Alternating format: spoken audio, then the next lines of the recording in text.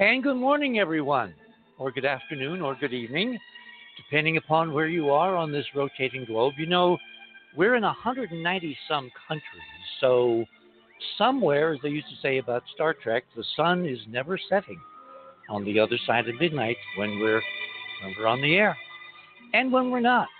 I'll tell you what, tonight is going to be a really intriguing show, and I might wind up doing a couple of things that I've been debating about for many, many, many months. We'll see how the conversation flows. But there's a lot of collateral investigation that's part of the other side of midnight.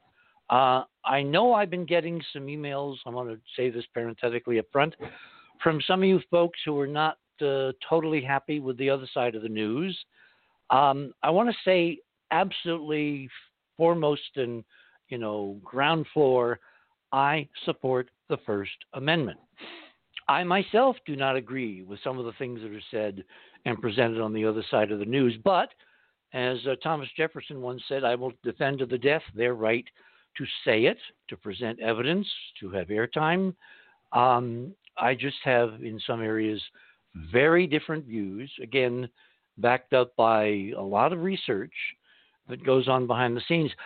Let me give you a little progress report. As you know, I've been looking for the right epistemologist, the science of how do we know what we think we know. And I think I found the right guy. He even made the cover of Time magazine not too long ago. My problem is it's like bass fishing. I'm trying to get him in the boat. And I may not be able to do that for a couple of weeks. But we're going to do a show on how do we know what we know, because the country is really fractured right, kind of down the middle, with half the country not believing the other half of the country, let alone government, let alone, experts, let alone officials, pundits, whatever. And it's something to me which is so fascinating because, again, it goes back to the kind of mantra of the hyperdimensional physics model, which is the good are getting better and the bad are getting worse. Now, worse in this case does not mean, bad. It means the emotional side of the human condition is rising to the fore over what the founders envisioned in terms of the U.S. Constitution, the rational side. That's why we have two branches of Congress, the House and the Senate. The Senate is supposed to be the cooling rationalization saucer for quicker actions in the House. And, of course, how's that working out lately? Anyway, we're going to grapple with all of these things as we go through an extraordinary time in human history. And to just show you how extraordinary it is, remember when President Trump, suddenly realized that he had full active COVID-19, and they whisked him away to Walter Reed by helicopter, and he was in the hospital for, 3 days. And because they caught it really early, they gave him something like 8 grams of a substance, again, made with modern genetic engineering called monoclonal antibodies. And after 3 days, feeling terrific, he bounded back to the White House, went up to the Truman balcony, whipped off his mask, and declared that he had defeated COVID-19. Well, at that time, the president said he wanted everybody who came down with this thing to get this treatment. He was so gung-ho. It turns out now it is possible. The firm Regeneron, which is one of the pharmaceutical companies together with Eli Lilly, which made this cocktail, it turns out to be incredibly successful. It turns out it keeps people out of the hospital. It keeps them from dying. It radically shifts the odds. So if you get it, it's not a potential death sentence given your other comorbidities. The problem was there was no supply. Now, as of last night, I've heard from official sources, there is so much supply that if you come down with COVID-19 and you don't want to go to the hospital, You don't want to certainly go on a respirator, etc. You call the nearest clinic, and they most likely will have an outpatient treatment with this Regeneron monoclonal antibody cocktail, and you can be spared the worst symptoms, potentially even death. So this is a major breakthrough. Now, again, we're looking at doing a vaccine show. Very controversial. My love, Robin, was firmly anti-vaccine for the entire, 20 years that I knew her. And there were reasons.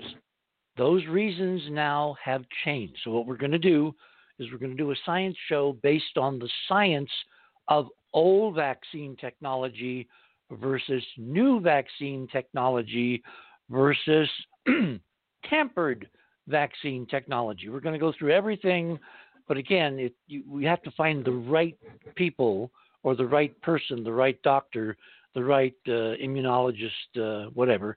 And we're in the process of doing that kind of search. And I'm hoping in the next 3 weeks to have the right person and then get them booked, and we will let you know. For those of you who are new to the show, what you want to do is you want to go to theothersideofmidnight.com. That's our website URL. You want to click on that URL. That will take you to the Other Side of Midnight homepage. Click on tonight's banner. Is there really a global cabal with a secret disclosure agenda for 2021? With our guest tonight, Michael Hall. Click on that banner. That will take you to the guest page. And right under that, there is some little items that say guest page, fast links to items. Richard, Michael, click on me. That will take you to my section of Radio with Pictures. We've already gone through item number 1. That's the backstory on the COVID-19 monoclonal antibody cocktail. Very important if you want to stay out of the hospital. Number 2, this gets back to something that Robin and I talked about over the years many, many, many times. When you take a drug, when you take a therapeutic, when you take a vaccine, does it matter when you take it? And this gets into rhythms in the physics, rhythms in the torsion field of which we are immersed. So item number 2, this was sent to me by Barbara Honegger. Turns out that a new study has shown that there is a celestial influence on human beings on planet Earth because of the moon. Now, for decades, researchers have been looking for correlations with the anecdotal, evidence of, more riots, more police arrests, more public disturbances, more of all kinds of stuff during a full moon. And they've not found any real correlation. This study, however, is really intriguing because, wait for it, it shows that about 3 days before a full moon, 3 days, remember the moon moves 13 degrees per day in orbit around the Earth. So about 3 days before a full moon and about 3 days before a new moon, when the moon is basically between the Earth and the sun, but not causing an eclipse because it's just above or just below because of the tilt of the orbits and all that, there is a pronounced effect of the lunar cycle on sleep patterns. People who have been monitoring this, and this is a very interesting study, obviously needs to be followed up, people stay up later and sleep less for a full moon and do the opposite before a new moon. So there's a modulation, and the bracket of that window I just gave you is 19.5. That, of course, leads to my third item. Again, you're in Radio with Pictures and Richard's Items. Recently, the test community, the follow-on to the Kepler Space Telescope, which is looking at stars nearby relatively that are unusual in terms of transits, in terms of, seeing the little shadow diminution of planets crossing the point-like disk of the star, no matter how far away it is. they've now found a system which has 6 planets in the range from super Earths, meaning they're just somewhat more massive than the Earth, to mini Neptunes, meaning they're, a percentage of the mass of Neptune. And they're all orbiting this one K-type star, which is an older, orangish, cooler sun than our sun. And this one turns out to be about 200 light years away. So it's very bright in these telescopes. And so we're able to actually see details. Hold on. I thought I was going to sneeze. It's very bad to sneeze on live air. Anyway, this system is so extraordinary because it turns out that these 6 planets are all orbiting this star/sun in a rhythmically resonant pattern. Each planet exterior to the inward one orbits the star in twice the number of days or hours or minutes as measured by terrestrial time. I mean, it's an extraordinary resonance. And what's really weird, because I've seen a couple other systems that are like this, what's really weird is the astronomers, of course, who are looking at these kind of systems are trying to figure out the fingerprints of the formation process of the systems themselves. The idea being that every star starts out as a big, rotating disk of gas and dust in the dark, in the galaxy, in an interstellar cloud, and condenses. And as it condenses, it spins faster.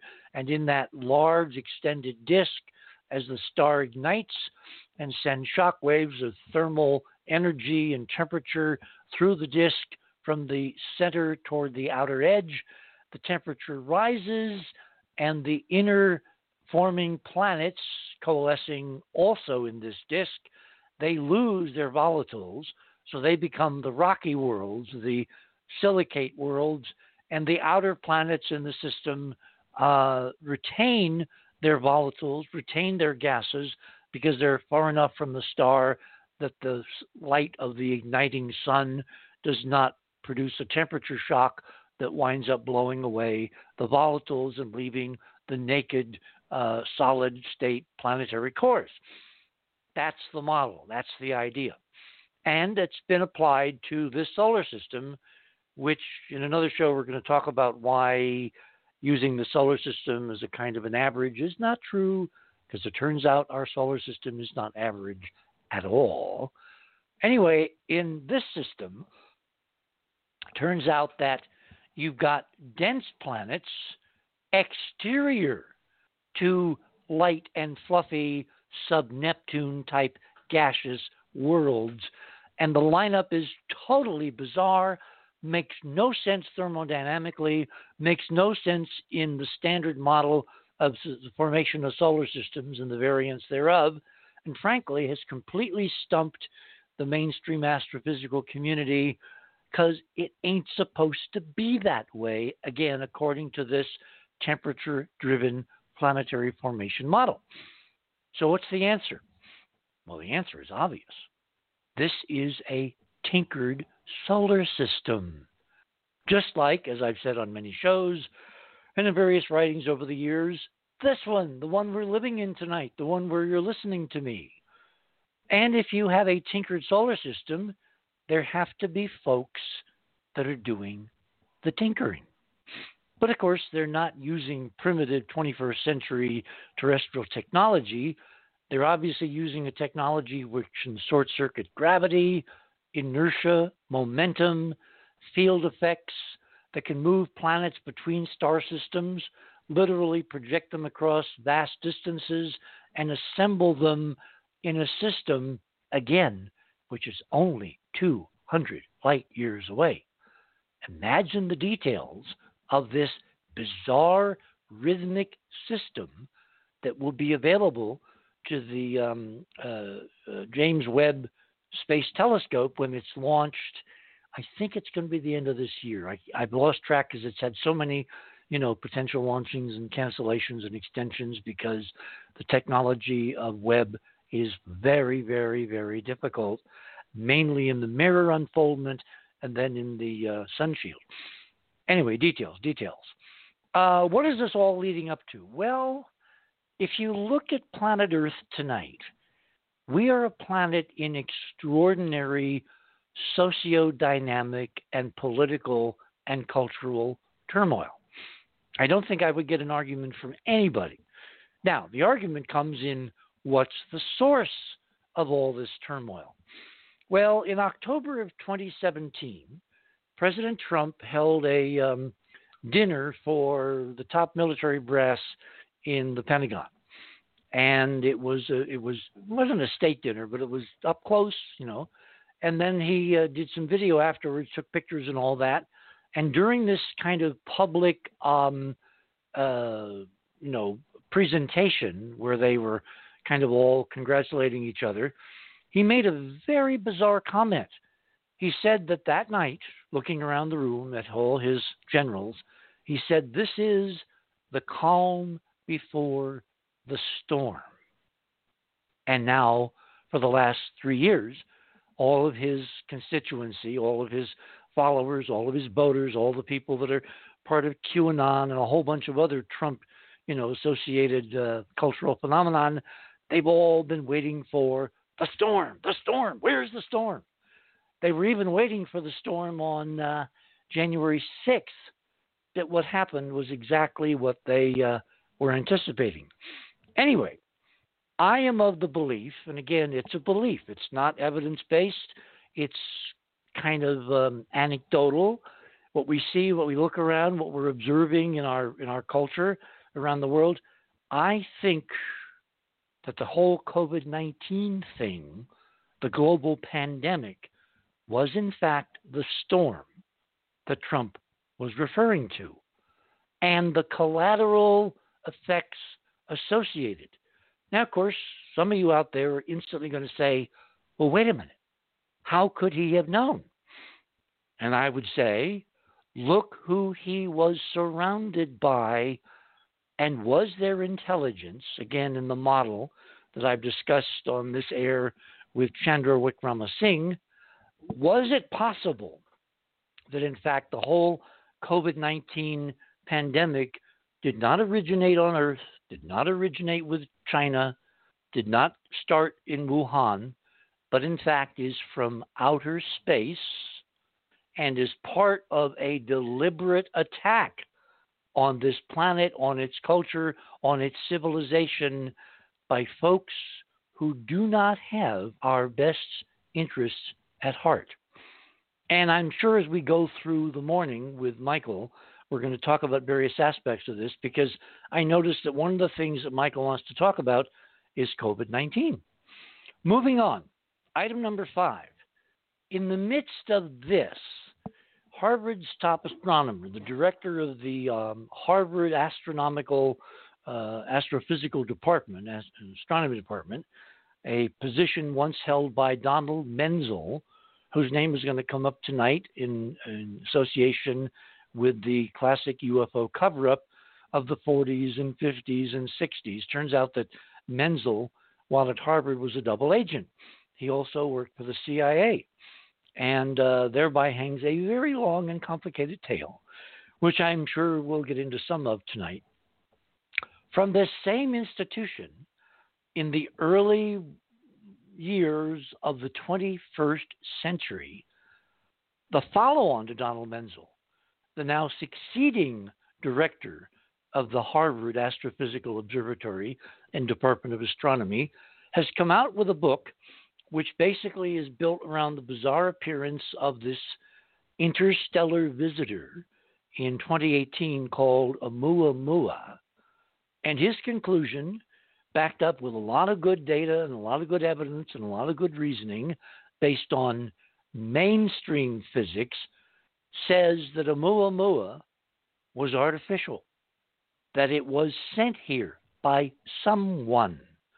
And, again, on his mainstream model, given that everyone out there in the astronomy community thinks the universe is random, so if something happens a lot, there has to be a lot of it, he is extrapolating that the solar system may be teeming with the equivalence of a Muamua, alien technology, alien visitors, alien probes, a la a guy in the 50s named Bracewell, who was a professor of radio astronomy at Stanford. Anyway, we're working hard to try to get Avi Loeb, who is the astronomer I'm talking about, from Harvard with this brand new book. We're trying to get him on the show. And again, I will tell you kind of progress of what we are, how we're making progress on that front, if and when it occurs. He is he's kind of resisting. For one thing, he thinks that midnight on the East Coast is, the depths of the dark hours. So if we wind up doing the show, we will not, unfortunately, be able to have live questions from the audience. We'll have to tape him, but that is certainly an important trade-off against actually having Dr. Loeb on the show to be able to run a whole bunch of things by him, including the totally opposite mainstream view, namely held by me, that a Muamua was not a conventional but very large mainstream technology. It was, in fact, a very super sophisticated torsion field technology, and its anomalous behavior can be tested by Dr. Loeb himself in the physics laboratories at Harvard University, if he so chooses. So stay tuned. By the way, his book is called Oumuamua, Extraterrestrial, the First Sign of Intelligent Life Beyond Earth. Boy, will that be an interesting conversation if we can make it happen, and we will let you know if, in fact, we can. And what did I do? I think I did the wrong thing. Yes, I did the wrong thing. Okay. So I want to do this, and then I want to do that. Okay. Item number 6. We're going to talk tonight with Michael about disclosure. And based on all the stuff from Harry Reid to the Nimitz events, to the Pentagon releases, to the recent declassified documents by the CIA, all of this, to me and to a lot of others now who've been monitoring this for many, many years, all of this is pointing toward a major official announcement in the future. And some of us, like myself, think that it may not be that much of a distant future. In fact, we're projecting, like Steve Bassett and I in our conversation a few weeks ago, that this could really be breaking on or about spring of this year. Well, lo and behold, this is item number 6. The National Broadcasting Company, NBC, one of the networks I used to work for, is set to premiere in March of 2021 a new television show called Debris, which is incredibly provocative because the debris, of course, is from a crashed UFO. And a combination of British and American intelligence goes to work, kind of like Mulder and Scully in the new show, and kind of like a cross between X-Files and Fringe, to try to figure out how these fragments of this fallen spacecraft from somewhere out there is affecting the entire human race. Kind of sound familiar? Anyway, item number 7, those are the recently declassified UFO documents. We'll be talking about those with Michael. And finally, number 8. This is a surprise. A friend of mine sent this. I did not know the details, and I'm not going to spoil the surprise.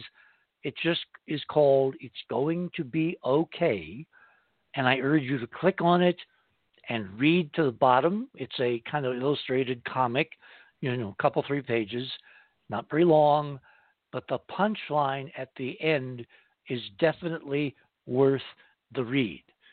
So, without further ado, I want to introduce the guest of the evening, Dr. Well, yeah, technically, I guess you're a doctor if you have a doctorate of jurisprudence under your belt. Michael Hall is a lawyer. I don't want to use the term that's been applied to him because I hate that term, and we'll talk about that. Michael's an attorney, a doctor of jurisprudence, and a former Superior Court judge pro tem. As an experienced UFO field investigator for the Aerial Phenomena Research Organization, APRO, in 1974, Hall is also a longtime consultant to the Mutual UFO Network, MUFON, since 1995. He's the attorney of record for the National UFO Reporting Center since 1995 and the National Aviation Reporting Center on Anomalous Phenomenon since 1999. He is also an experiencer and has represented such noted ufologists and researchers like Grant Cameron, James Rigney, Chief Petty Officer Kevin Day, now retired, my old friend Peter Davenport, Dr. Richard Haynes, another friend, and the initial Travis Walton alien abduction scientist researcher, Dr. James Harder, who I also was very honored to have known. Disclosure is coming swiftly as part of the issue of phenomenology, including the reality of potential alien presence on Earth and the rapidly approaching paradigm shift in consciousness, all of which is interconnected and all of which we're going to be discussing tonight. So without further ado, we got about 3 minutes to the bottom of the hour. Michael, welcome to the other side of midnight. Richard, thank you so much for that sterling introduction. I don't know if I deserve it. Thank you. Oh, I just read what's written on the paper. What the heck? Anyway, we don't have a lot of time before the bottom of the hour, but let's tease people. How the heck did you get to be a lawyer in the field of ufology? Yeah, I came to the law later in life. I was 32, and I was tired of being fired and laid off, in my other positions. So I went to law school. But I had always been interested in the paranormal, the UFOs, Bigfoot, ghosts and all that kind of stuff. So it was just natural that I kind of helped pro bono a lot of my friends who were in the field once I became a lawyer. Yeah, we're basically down to 30 seconds before the break. Well, I'll tell you what, let us pick up on the other side how you kind of got into this in a more detailed way, and how that led you into some very interesting pioneering work. Okay? Wonderful. Okay. As I said before, you are on the other side of midnight. My guest this morning is Michael Hall. We're going to be going through an awful lot of interesting stuff related to disclosure, recent developments, things that are falling out of the woodwork, the idea that we're being prepped. I mean, undoubtedly we're being prepped because, again, in addition to debris over on NBC, last Wednesday on Sci-Fi, they debuted another show called cute Resident Alien, which is about an alien who's living, masquerading as a human being here on Earth. Gosh, where have we heard about that before? You don't think that something may be up, do you? You are on the other side of midnight. My name is Richard C. Hoagland. We shall return.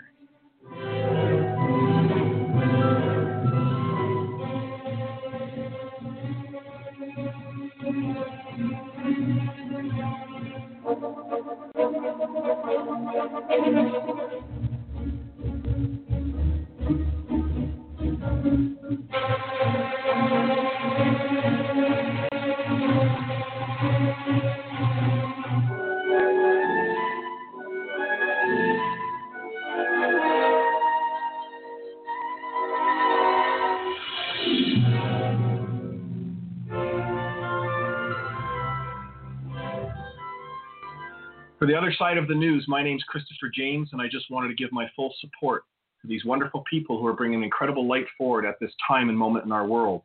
The truth has never been more important, and I was incredibly blessed to be with them and share with them enormous truth on our very first interview And I'm looking forward to coming back and seeing our world finally coming together under one hood, under one understanding that there's truly only one of us and that there's only love that matters in this world. And this one truth is going to save our world. And I'm so blessed to be able to bring this forward and share this light with my fellow man and woman from this show this evening. So support them all you can moving forward. They're an incredible bunch of people, and Godspeed.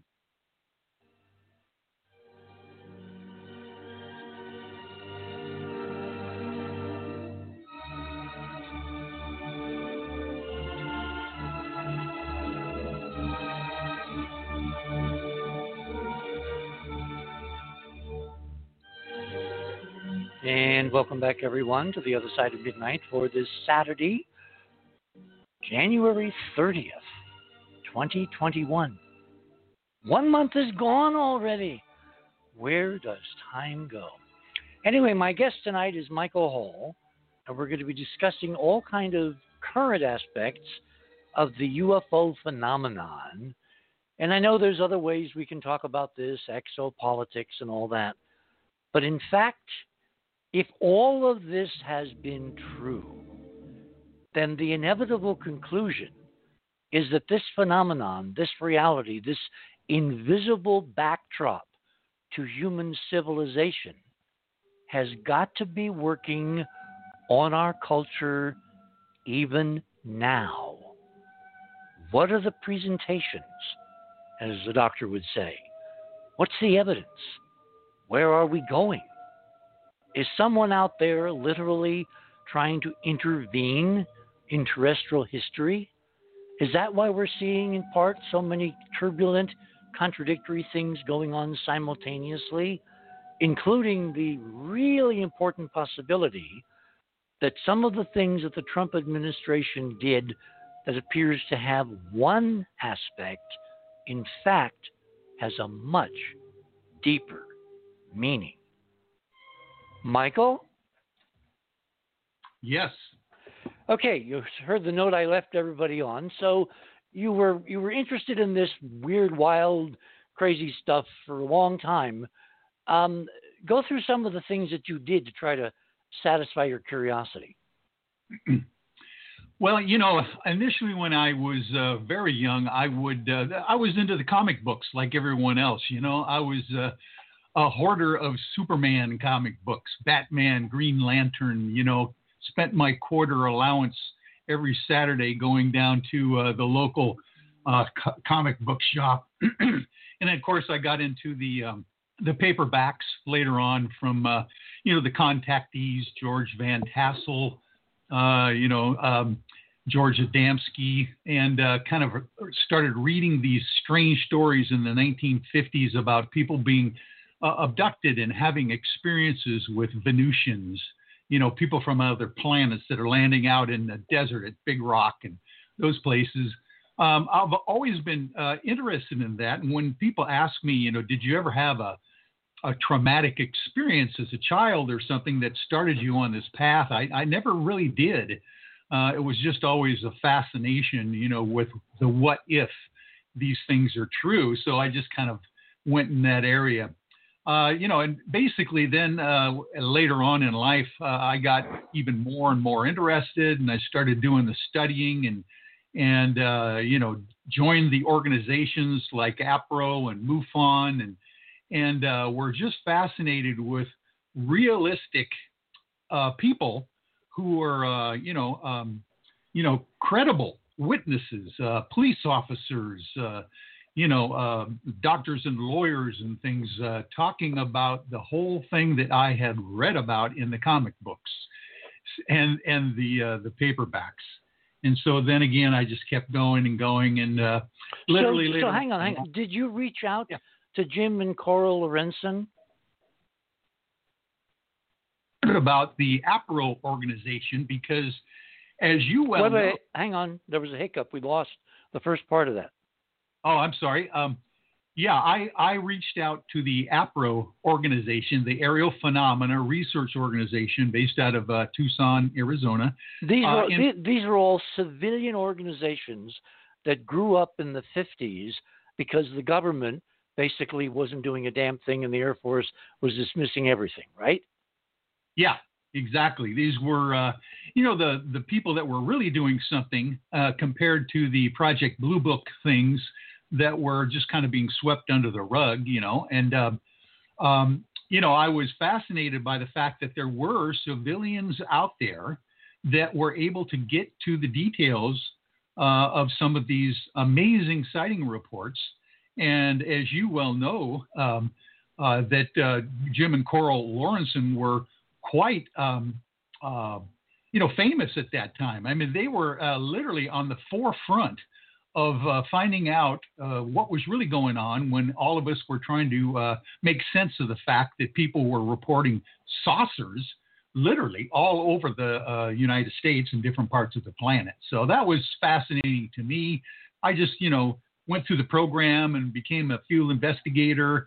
Didn't do a whole lot of stuff because I was also in college at the time, but it sure got my foot wet, when it came to the reality of the situation. So I want to give people a kind of a feeling for what that era was. What were some of the stories being reported, and do you happen to know why Jim and Coral got into it themselves? You might even have that detail more than I do. I don't know why they got specifically involved, but I do know during that period of time was the Travis Walton issue. Yes. And of course, that was a major conundrum at the time because, up to that point, there had been a lot of different stories. Of course, there had been Barney and Betty Hill in the 60s, and that kind of thing. And lots of different books and written about potential abductees. But then all of a sudden, the fact that we've got this Arizona woodcutter, Travis Walton, missing for 5 whole days. You might want to go over briefly what that story is because it's so remarkable. And I've got a little piece of data to tag on after you give people the background. Oh, wonderful. Yeah, it was just, it is the most fascinating UFO abduction story of all time as far as I'm concerned. The idea that Travis Walton and 7 or 6 of his friends were out woodcutting in the Sitgreaves National Forest. Well, they were professional loggers, right? Yeah, you got it. They're young kids. They're like in their 20s, but they're put together by a crew that's working on a contract for the the federal government there, and they're thinning out some old growth trees in the Sitgreaves National Forest one evening in the winter. Down there in Arizona, next to Snowflake, Arizona, by the way. I never knew there was such a place. But there is. It's a small little Mormon town, and most of these guys were living there at the time. They grew up in that area. And they're coming around the corner at the end of the evening. It's all dark, and they're getting ready to go home. They've been working all day long. And there's a major light that they're seeing from the forest.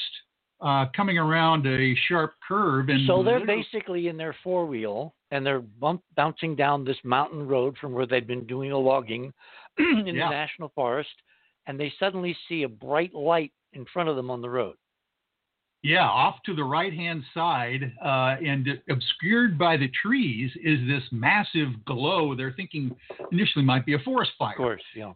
They stopped their truck. There were 7 of these guys jammed into this large international pickup truck, 4 in the back, 3 in the front. And Travis Walton just happens to be on the passenger side door in the front. And as soon as it stops, he jumps out of the vehicle for some god-awful reason and starts running up into the woods to this bright object. Oh, my. And everyone freaks out. And of course, it starts rising up out of the slash pile that it was hovering over, and literally they see a saucer-shaped object that's massive in size, glowing, and they think that Travis and all of them are going to be immediately killed by whatever this thing is. What year was this again? This was 1975. Yeah. Which is, well in advance of any of these major abduction stories other than Barney and Betty Barney Hill, yeah. 1963, yeah.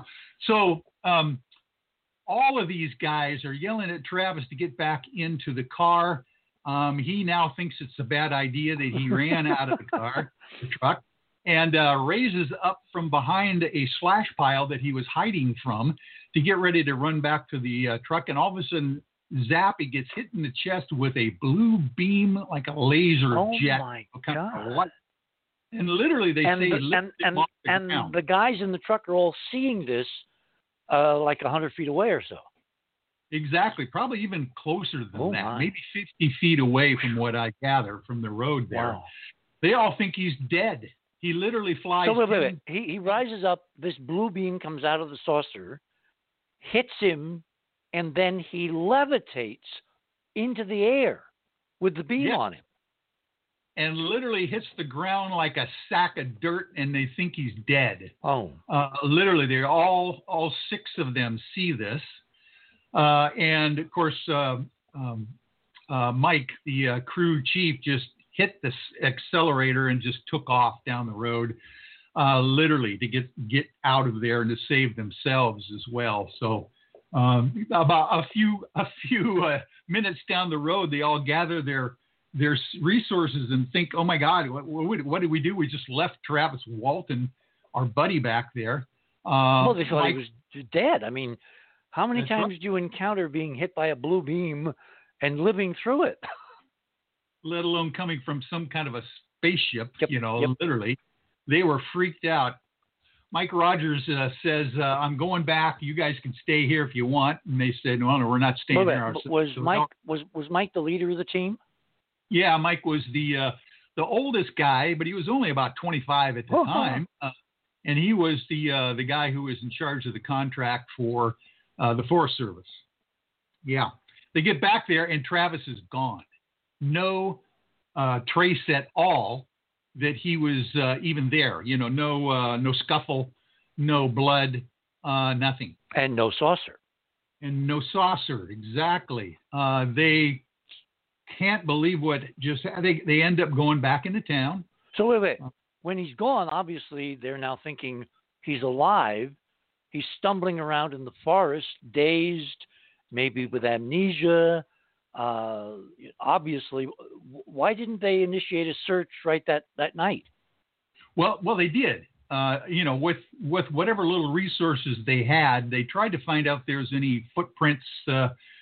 Somebody dragging themselves off into the woods. They did a cursory search and couldn't find a thing that would show that he was still, in the area. And they are panicking, as you well can imagine.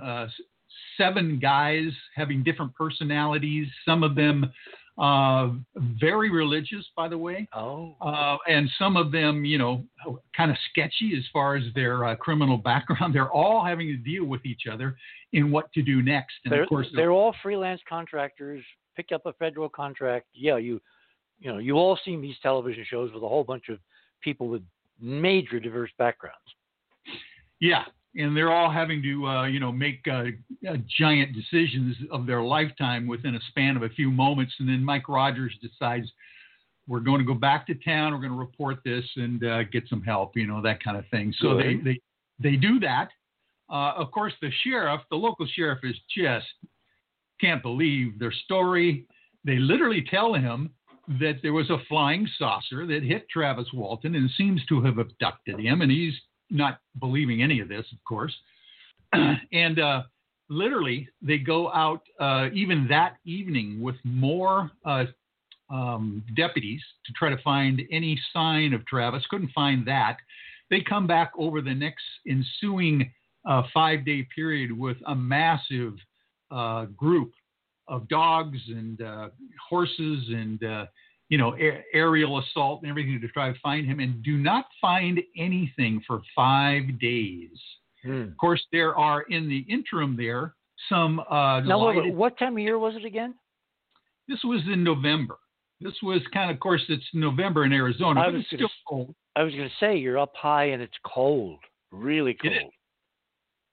And literally, they are getting heat from around the world. This was all of a sudden, press from Japan and Russia, and everyone was descending upon little snowflake Arizona with all of these strange stories. And of course, lie detector tests are being taken and literally passed by these 6 guys who saw supposedly something happen. So did the sheriff think that they maybe had murdered him, or he died in some horrible accident, tree fell on him, that kind of thing, and they were just trying to, put out a cover story to get out from responsibility for what happened?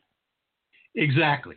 That's exactly what the sheriff thought. And of course, in the movie, they kind of conglomerate. Oh, please don't bring up the movie. Ah! Oh, my God. Talk about a bastardization of a really good story. I knew Tracy Torme back in those days. He's Mel Torme's son. He did the script. He told me personally they completely violated his contract and rewrote the script and put in all that stupid, absurd stuff. I'll bet. Yeah.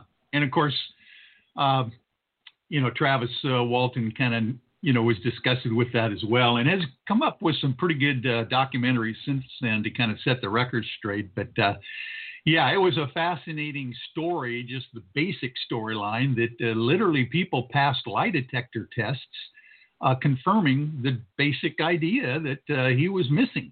Now, when the 6 guys were given the lie detector tests, which I presume were official under the sheriff's department, that kind of thing, when they all passed, did they do the tests again, get a different polygraph operator, that kind of? In other words, it was so unbelievable that 6 guys could hold their story even under a lie detector technology.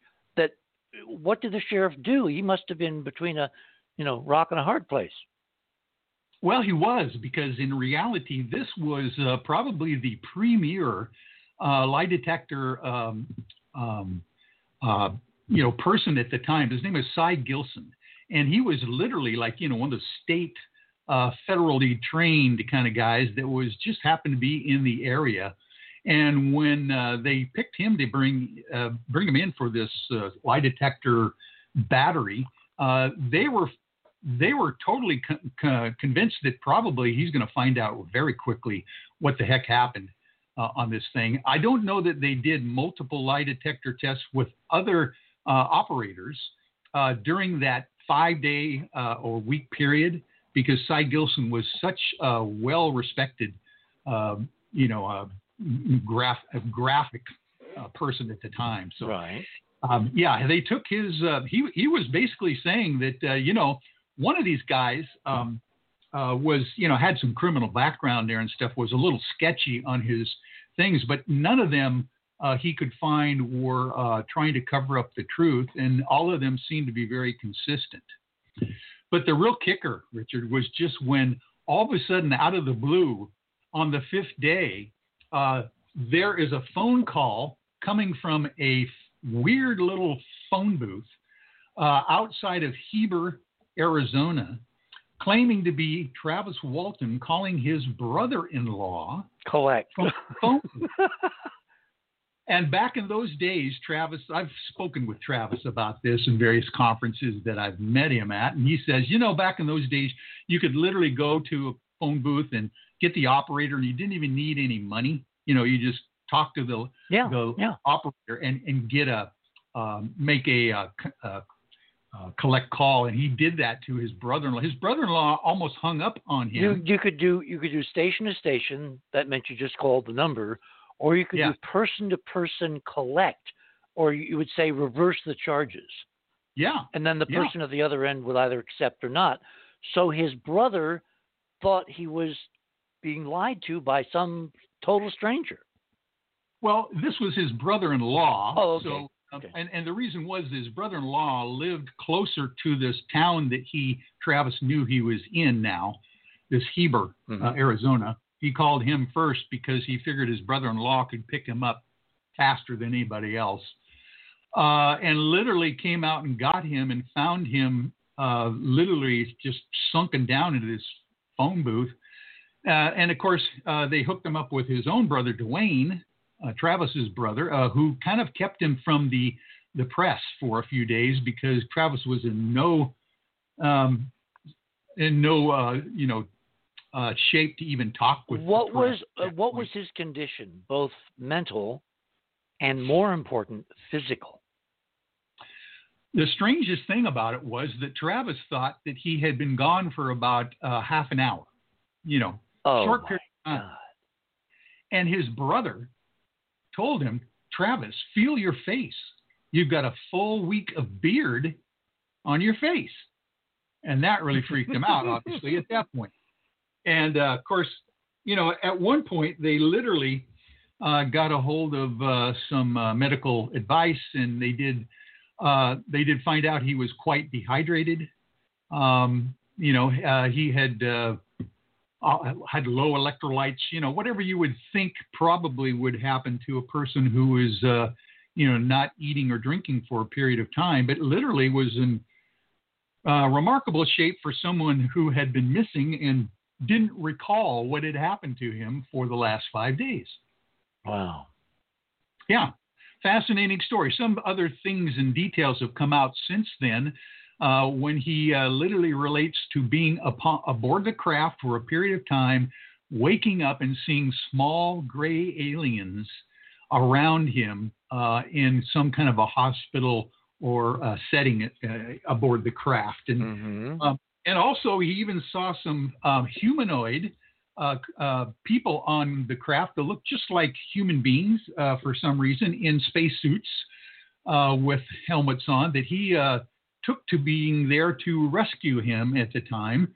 That ended up kind of not rescuing him, but knocking him out with some gas. And then 5 days later, he wakes up on the road in Heber, Arizona. With no other memories of what happened on the ship. Yeah, which is really strange. You would think that with some kind of hypnosis or regression, he could have remembered the rest of the 5 days. Well, not if he was unconscious. Exactly. That's very possible. And one of the things that Travis is thinking even nowadays as he's reflecting back is that maybe he was so injured during this time of this blue ray hitting him that he literally died, and it took him that long to try to fix whatever happened to his his body. My God. That's one of his theories. What an interesting idea. So, yeah. Someone, you tell me who, did try, because this story became, international. It was huge. Someone did try hypnotic regression with him. What happened? It's my understanding that. And James was it Jim Harder? It was my understanding he was the first actual investigator to get a hold of Travis after his event. There were some scam artists that were trying to get a hold of Dwayne Walton to get to his brother and that kind of thing. And I think they finally hooked up with James Harder, our mutual friend back in the old days from APRO.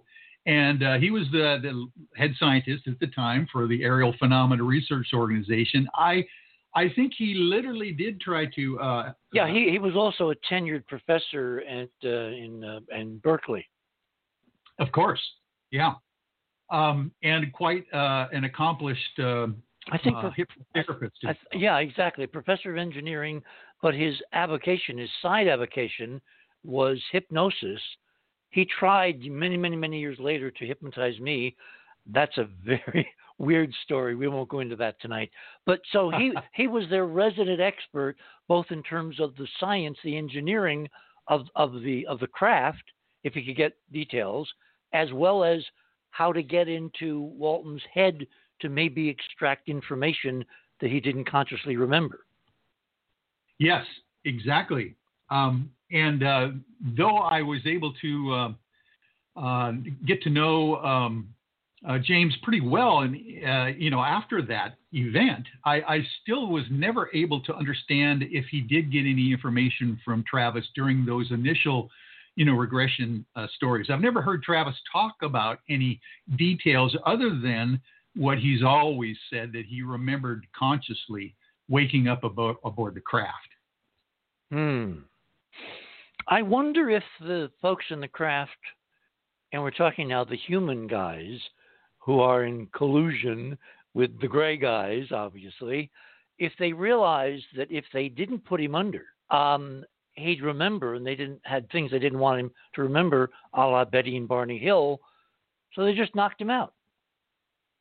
Well, it sure seems like that, Richard, because the idea being, as soon as they Travis saw this gentleman that came into one of the rooms and he thought he was being rescued, he followed him into a larger hangar area of this ship, which he had no idea that he was maybe docked somewhere else other than inside the ship. And they literally brought him into a lounge area and kind of strong-armed him and put a like an anesthetic kind of cup over his face, and he passed out immediately. So obviously they had some concern about him still being walking around conscious, I guess. Yeah, fascinating. Absolutely fascinating. So this was kind of your real up close and personal intro to not only the idea of UFOs, lights in the sky, weird things floating around, but something which literally could, I hate this term, abduct a human being and return him. Yeah, exactly, because we had all been shocked, I think, with Barney and Betty Hill's story. The fact that it was in Life magazine, big articles, and it was all over the place, but there was no real proof other than just, the story. And then all of a sudden, we've got these things coming out of the Travis Walton affair about 10 years after that literally kind of really show us that maybe there's something to this stuff. It's fascinating, the fact that we've got some proof now, or at least some evidence. Let's put it that way. When you're talking about, a court of law being able to present something beyond a reasonable doubt, or, beyond a preponderance of the evidence, depending on the standard of care and what you have to present, these are things you can present as evidence in a court of law. And I thought that was fascinating. The thing that always intrigued me, there were two parts to the Walton story that intrigued me. And remember, I don't do UFOs, so, because I realized early on that, the landscape in ufology does not stand still. Oh, my God, does it not stand still? But the two things that really grabbed me about Travis before I met him was, one, his physical condition. I know from personal experience, you cannot wander around Arizona at that altitude in winter and basically have almost no, external application of, frostbite or, severe dehydration, sunburn, et cetera, aside from being, a little dehydrated, he was just like he'd been spending the night or the week in a hotel room somewhere. Yeah, exactly. That's very remarkable.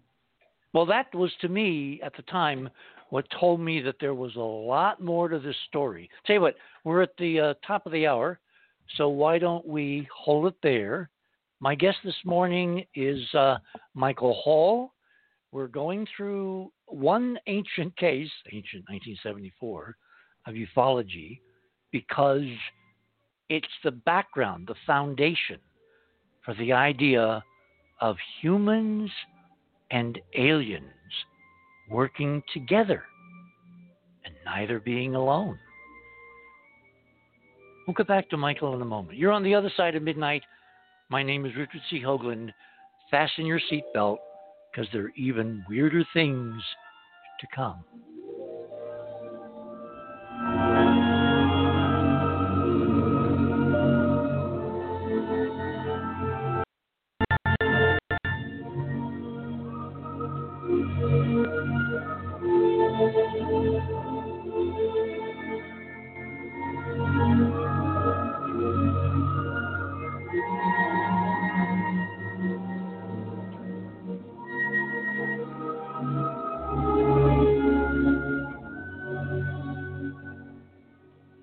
Richard C. Hoagland here. I'd like you to support The Other Side of Midnight by subscribing to Club 19.5 and thereby joining our unique and growing radio community. Tune in to listen to our fascinating guests, pioneers on the out there edge of science and thought, and gain access to exclusive member benefits. To do this, just visit our website, theothersideofmidnight.com, and click on the Join Club 19.5 link in the navigator bar or in the left-hand column. Membership costs $19.95 per month. That's 33 tetrahedral cents a day. I mean, it's the price of a couple of cups of coffee. As a Club 19.5 member, you'll gain access to this show and literally hundreds of previous shows on hundreds of different topics going back to 2015 that we have done. Our archive shows have the commercials removed, and you'll be able to download the MP3 files directly from the 19-point archives if you prefer. To enhance your listener experience, a new The Other Side of Midnight podcast is being added to all show pages, which will allow you to instantly search the show archives of Radio with Pictures, thus easily accessing the corresponding show. Plus, you can just as quickly access the entire podcast list when you're on the go. I want to personally thank all our Club 19.5 members because without your continuing support, this show would literally not be on the air. Please continue supporting the broadcast to provide you with the most interesting conversation available, talk radio at the cutting edge of science and thought, and if you like what you hear on The Other Side of Midnight, tell your friends, and continue growing the show by having them subscribe to Club 19.5 as well, because we need all of you. And when I say we need you, you're the reason we're doing all this. Hoagland, over and out.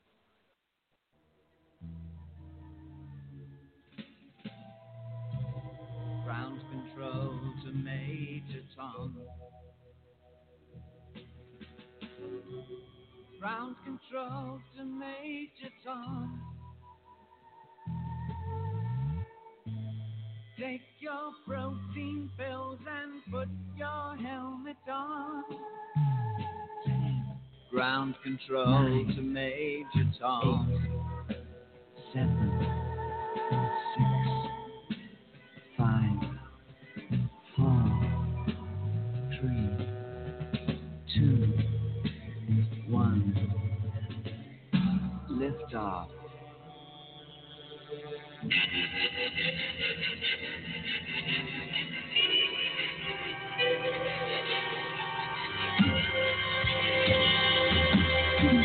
This is ground control to Major Tom. You've really made me great. And the papers want to know who shut you where. Now it's time to leave the capsule. And welcome back, everyone. We're having a bit of a technical problem, so let me do that. Welcome back. My guest this morning is Michael Hall, and we're talking about visitation, extraterrestrial visitations. Michael, in the community, would you say that the Travis Walton experience was kind of like the turning point between the nuts and bolts ufologists and the folks that were really kind of looking now at physical contact between extraterrestrials and us? Yeah, I think that's a good characterization, Richard. Ted Boucher over the years, we're always getting into the trace, evidence, the actual physical evidence of, these saucers being, interacting with the planet, leaving, crop circles or, certain kind of slag or anything like that. And then all of a sudden we come up with this whole idea of potentially, individual witnesses from disparaging backgrounds and points of view, all kind of passing lie detector tests, confirming that something like this could actually happen, to just normal people, basically, from a small town in Arizona. So that was fascinating. It was almost as if a turning point happened like the December 16th, 2017 New York Times article all of a sudden confirmed. Yes. That was that kind of event that happened in ufology when Travis Walton all of a sudden came out with this evidence of something else going on. So which do you think was more dispositive, using the legal term here, the physical condition of the victim, of the patient, of the potential, I don't know what you would call him in legal parlance, and the polygraph tests of 6 other people, plus Walton, now 7, all saying something really off scale happened? Yeah, I think, it could have been explained for some reason that maybe, Travis was spirited away and hidden, and taken care of for 5 days. So in a hotel room. Yeah, he could have been hanging out, just kind of waiting, maybe with his brother Dwayne or something, and maybe pulling the wool over everybody's eyes. But in reality, when that lie detector test was passed by all 6 of his friends, and they were saying the same thing, as far as the details go, I think that was more dispositive than anything else at that point, and really set everybody back in the whole idea. And then, of course, since then, Travis Walton has never really changed his story. He's never really embellished it, and come up with strange, weird things that he's tacked on later. That's very telling as well. See, there are little interesting details about the whole thing that, as a scientist, really attracted me. Like, for instance, the blue beam. You know why it's blue? Very interesting. I don't know. Because it's obviously a vibrational frequency of a torsion field, which I now know because I've measured it, can reduce inertia and mass, and if you do it the right way, produces anti-gravity. And the blue is caused by the excitation of nitrogen in the Earth's atmosphere as the beam is moving through the air. Fascinating. Which is a detail that nobody but a nerd like me would know. Well, and, one of my other clients, Peter Davenport from the National UFO Reporting Center, a good friend of yours as well, has also mentioned the fact that some of these unexplained lights and craft that have been seen have that blue tinge to them as well, and can change colors, by the way. Well, it's like a fluorescent light. If you change the ionization, you change the threshold of the excitation of the molecules, and so you get different colors depending upon which gases are being excited. And so the blue is see, I have seen that blue myself. When I was with CBS and I went down to photograph the first mission to the moon, and I got a chance to use a very long camera that was made up for me on a rifle stock. Imagine getting on an airplane with that kind of device these days. Anyway, I was able to photograph, pad 39A from which the mission left, like I was 100 feet away.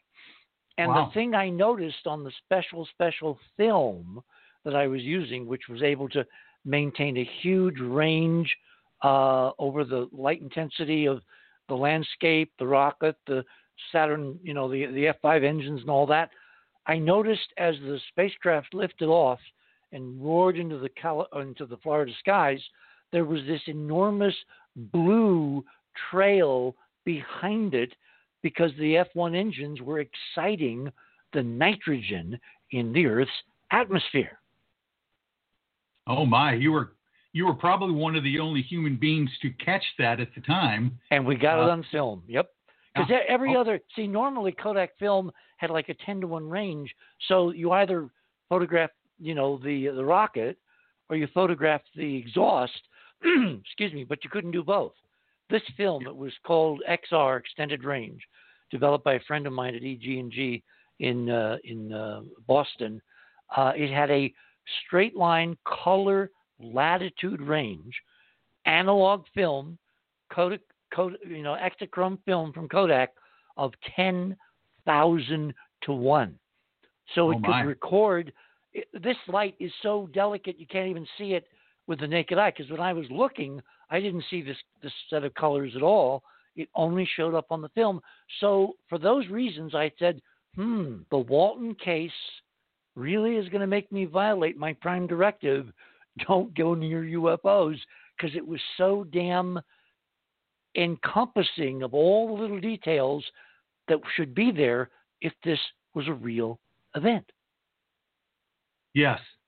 Yeah, it was a shocker for most of us at the time who were just dabbling into this, trying to find out if there's any truth to the stories. Fascinating time to have been involved in ufology. So when you got that up and close and personal, let's go back to Michael. How did that springboard you to the rest of your ufology development? Well, basically at that point, and I realized that all of these stories that I hear, I got to take a little bit more interest in the details and whatever evidence I can glean, from them. Obviously, there was some disinformation going on at the same time. We talked about, certain people that were involved in the field, like Howard Menzel and those kinds of folks, from Harvard, who were kind of like throwing disinformation all over the planet, trying to debunk things as well. But every once in a while, you would come across. I think you meant Donald Menzel. I'm sorry. Yes. Thank you for correcting me. Yeah, there. as soon as you said that, I was thinking Howard Messenger. You're right. Anyway, go ahead. And, so the idea being is that if indeed this stuff is being thrown out there, we need to kind of write this stuff down, connect the dots potentially to what is really happening out there. So I got more and more serious as the time went on. And of course, I had a normal law practice for well over now 33 years, but had always been interested in those kinds of things, not just UFOs, by the way, but, I live in the Bigfoot capital of the world, in the Pacific Northwest. So I was interested in that and ghosts and all sorts of strange phenomena I kept hearing about. So it just kind of morphed into them. My own bar association now has monikered me as the paranormal lawyer. See, that's the term I didn't want to use, because I think part of the CIA, anti-propaganda campaign against all this stuff is to label it like paranormal. Yeah, well, you're right. I've been trying to think of another term that would substitute, like maybe hypernormal.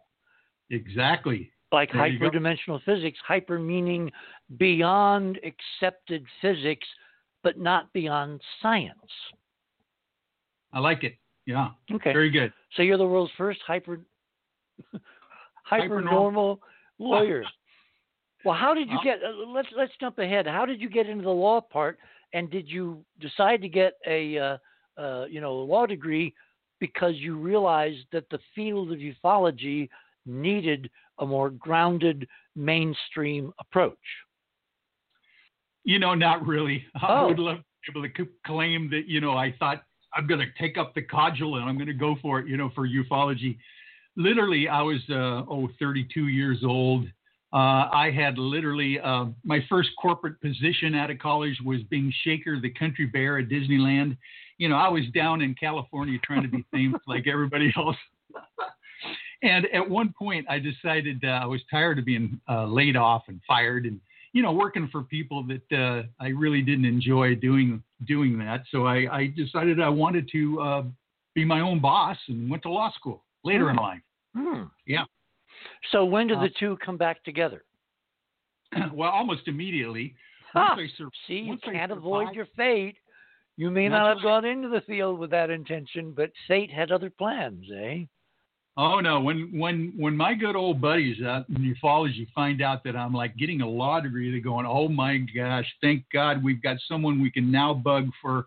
Whenever someone is in a paranormal or a unique field like that, they're probably going to put together a 501c3 nonprofit corporation. They're going to need some contracts reviewed. They're going to have all sorts of normal, everyday legal issues that you have to deal with. So I kind of became the default guy for, the field of the offbeat, when it came to researchers out there. And I really enjoyed it. Of course, I've always been interested in that, and I had another skill now to bring to the table for my friends who are literally out there, ahead of the curve, trying to find out what was really going on around the planet. Now, what kind of mechanisms? I know we have FOIA, Freedom of Information Act.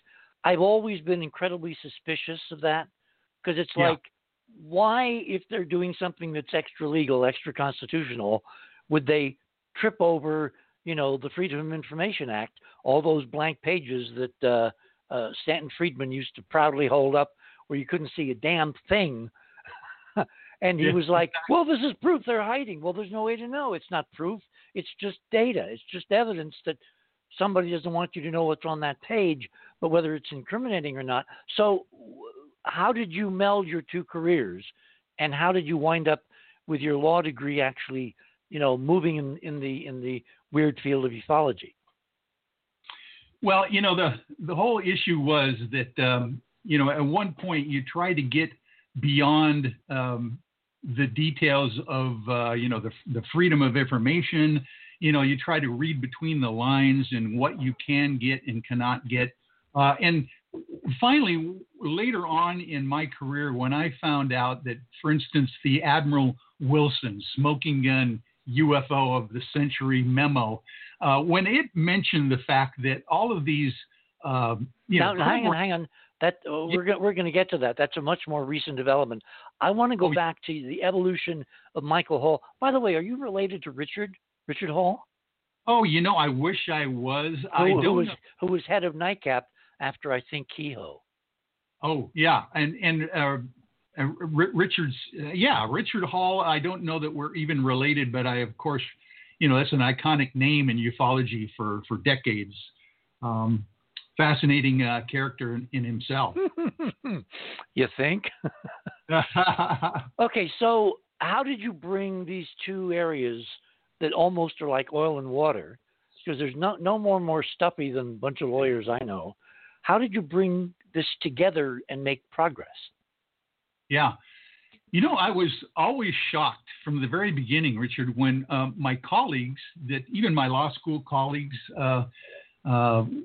would come to me and say, hey, I understand you're interested in the UFOs. I saw something strange myself. People would confide to me, and literally I would hold their confidences and, not give any, but I was surprised on how many people in my sphere of influence when I was, working for large firms, clerking for the prosecutor's office, those kinds of things, would literally come up and say, yeah, gosh, myself and my grandmother, saw something really weird. So I was right from the beginning, understanding that this was not just something to sweep under the rug completely, but people are willing to discuss it with someone who's willing to listen to them, with an open mind.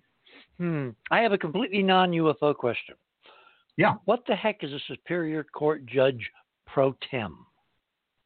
Well, a pro tem, any kind of a judge pro tem, is what they call a part-time judge.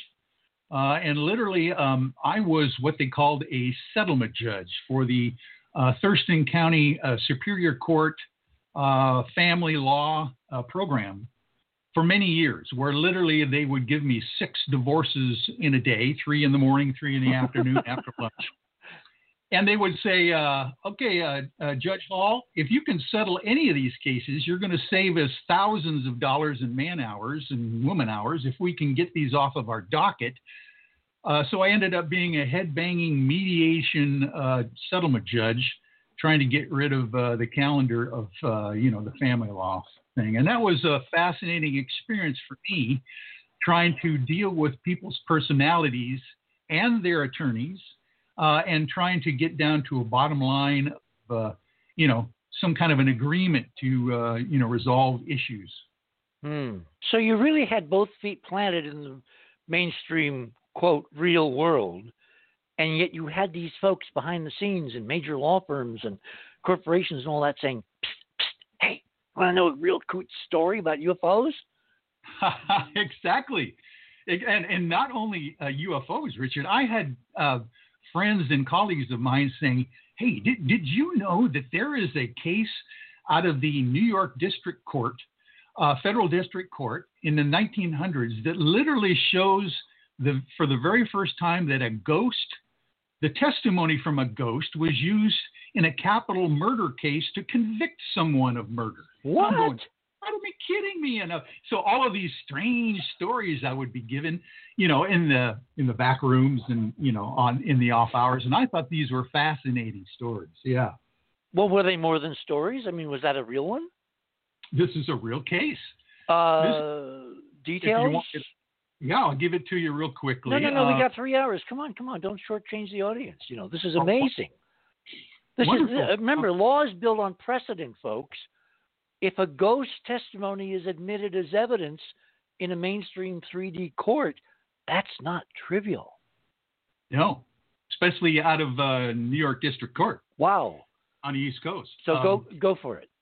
And I've got another one too, dealing with real estate in an actual court determining that a house was haunted as a matter of law. That's a whole nother case. But the interesting case of the ghost testimony was that a young woman was killed and went missing.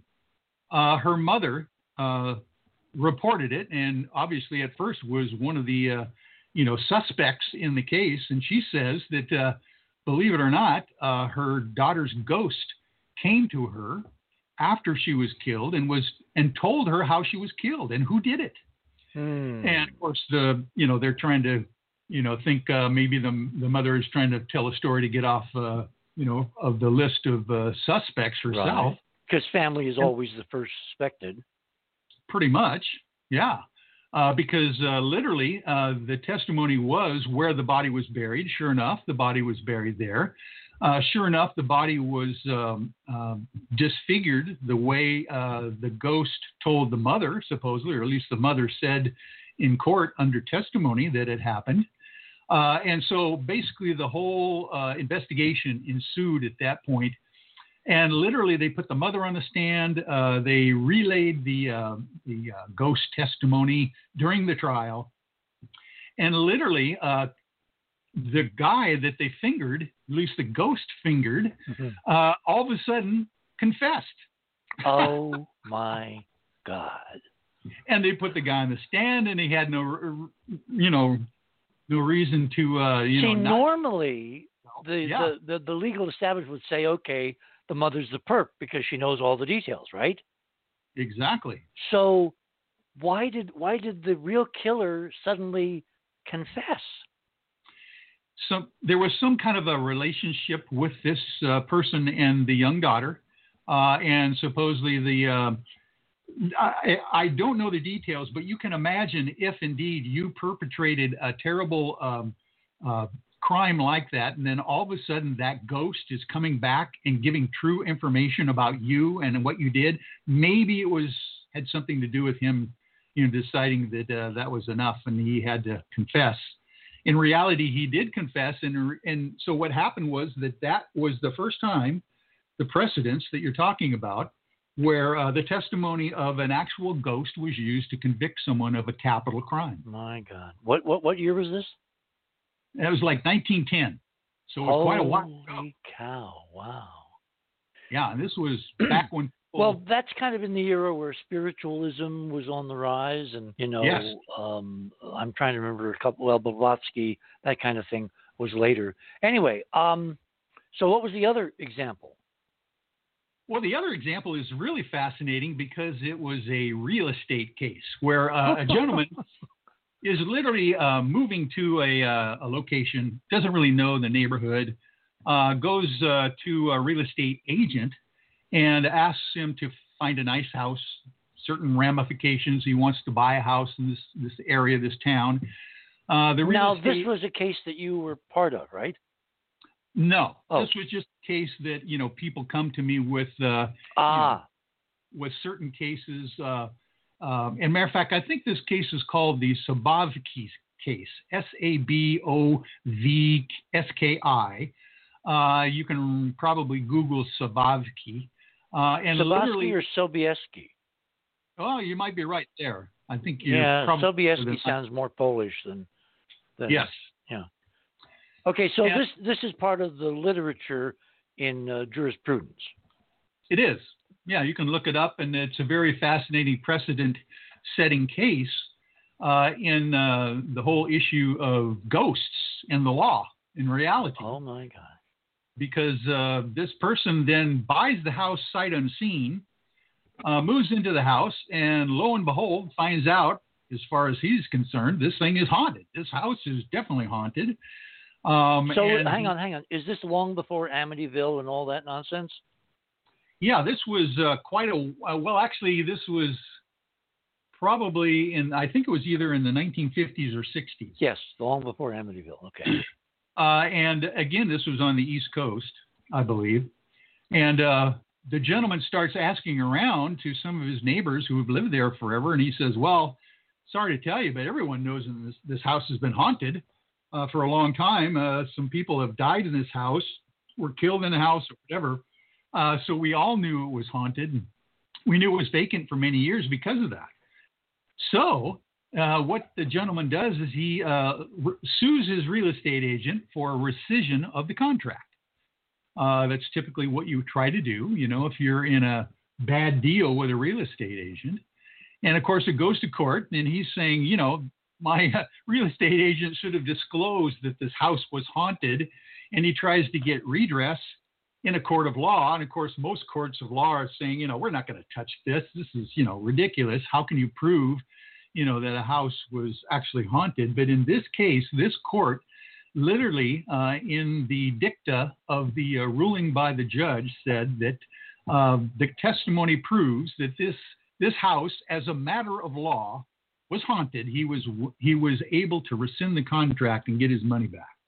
Oh my gosh.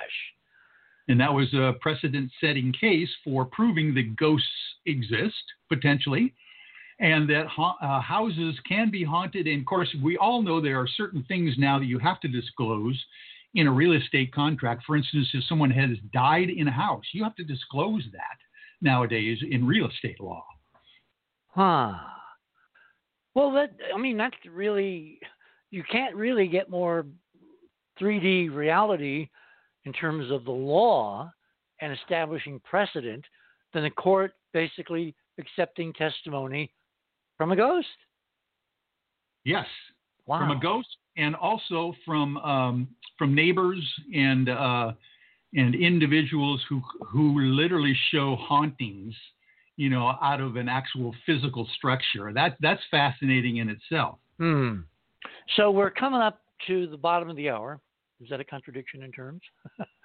So what I want to do is I want to kind of leap ahead now that we've established your, legal bona fides and talk about some of the more contemporary things which are, as you said, about half an hour ago, are totally transforming this hitherto bizarre, non-mainstream field into where it's on the front page of the New York Times, okay?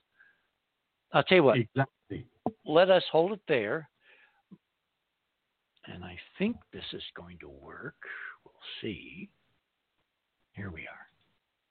Okay, come on. There we are. More switch problems tonight. My guest this morning is Michael Hall. We're kind of doing a quick dive into the background, the foundation of this phenomenology of UFOs. I've always hated that term because it's so much bigger, as you're going to find out in the next segment. You're on the other side of midnight. My name is Richard C. Hoagland. Do not touch that dial.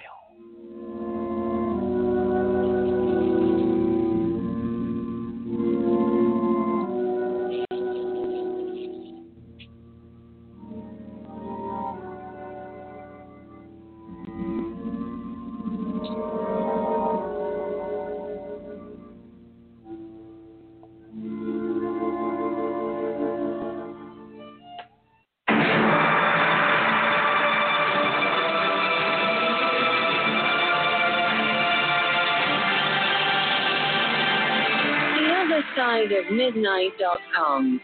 Join Richard C. Hoagland and an array of fascinating guests as we explore real-world topics and events through the lens of hyperdimensional physics. Join Club 19.5 to gain access to hundreds of archived shows. Only $9.95 per month. Listen in each Saturday and Sunday to the most compelling and thoughtful broadcasts heard in over 160 countries around the world. Real research, real data, real science. The other side of midnight.com.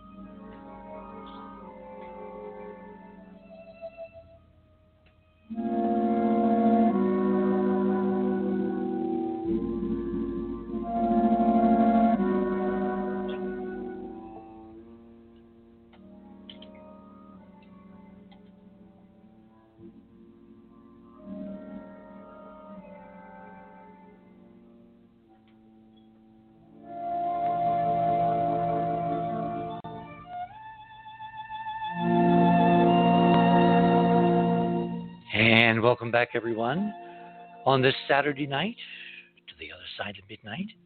My guest this morning is Michael Hall, and we're kind of been setting the foundation for what's going on now in this crazy, upside down, it's not possibly real world of ufology. Michael, do you think that it's time for a major kind of branding change because things are kind of real and up close and personal, and you're going to, move into some areas here that are really interesting?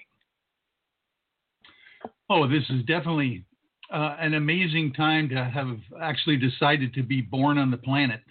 I'm so glad that we did, because literally for decades, anybody into, the offside of research, even if you were into science like you have always been, through your decades of research, we were kind of like spinning our wheels. And now all of a sudden, out of the blue, things are starting to hit the fan in the mainstream media, in the mainstream research circles out of Harvard.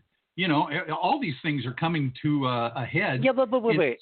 Is it all of a sudden out of the blue, or have we, if we look back, and I wanted to do that tonight, don't we see a building block by block by block foundation to where the breakthrough, which I think was that December 2017, New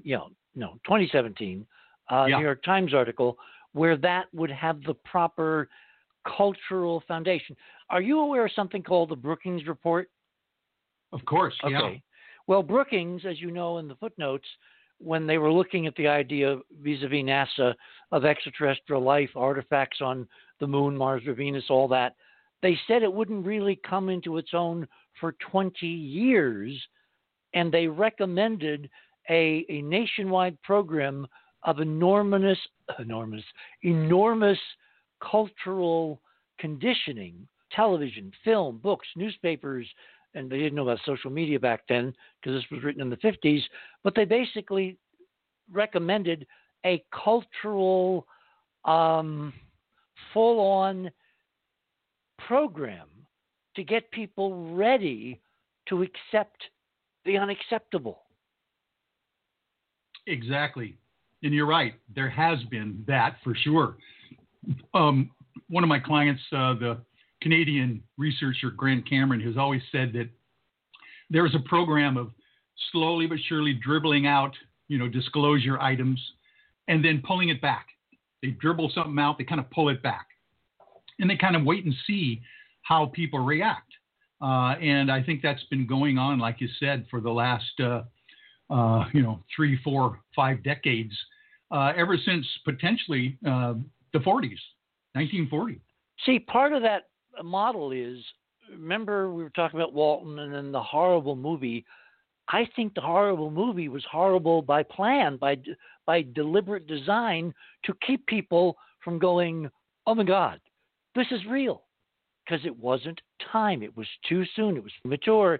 We had to wait another 30 years, the end of the century, before, again, from our modeling, it became time, which was December 2017. I think you're right. I think there's a whole lot of things that go into that timing. I think they have algorithms. I think they have quantum computers working on it. I literally do. I think they have all sorts of AI, in place to figure out when is the tipping point that the human race can handle some of the truth. And who knows what kind of truth we're going to be given at that point. But literally, there's a lot of folks, I think, calculating indeed what we should be hearing and when. See, that gets into something very important, which is everybody's been looking forward, disclosure, disclosure, disclosure. But will it be, when it arrives, and it's coming, will it be real disclosure or will it be a story? Will it be a carefully crafted, what they want us to think about what's going on as opposed to what's really going on? Yes, exactly. And how do we tell the difference? Back to the how do we know what we know question.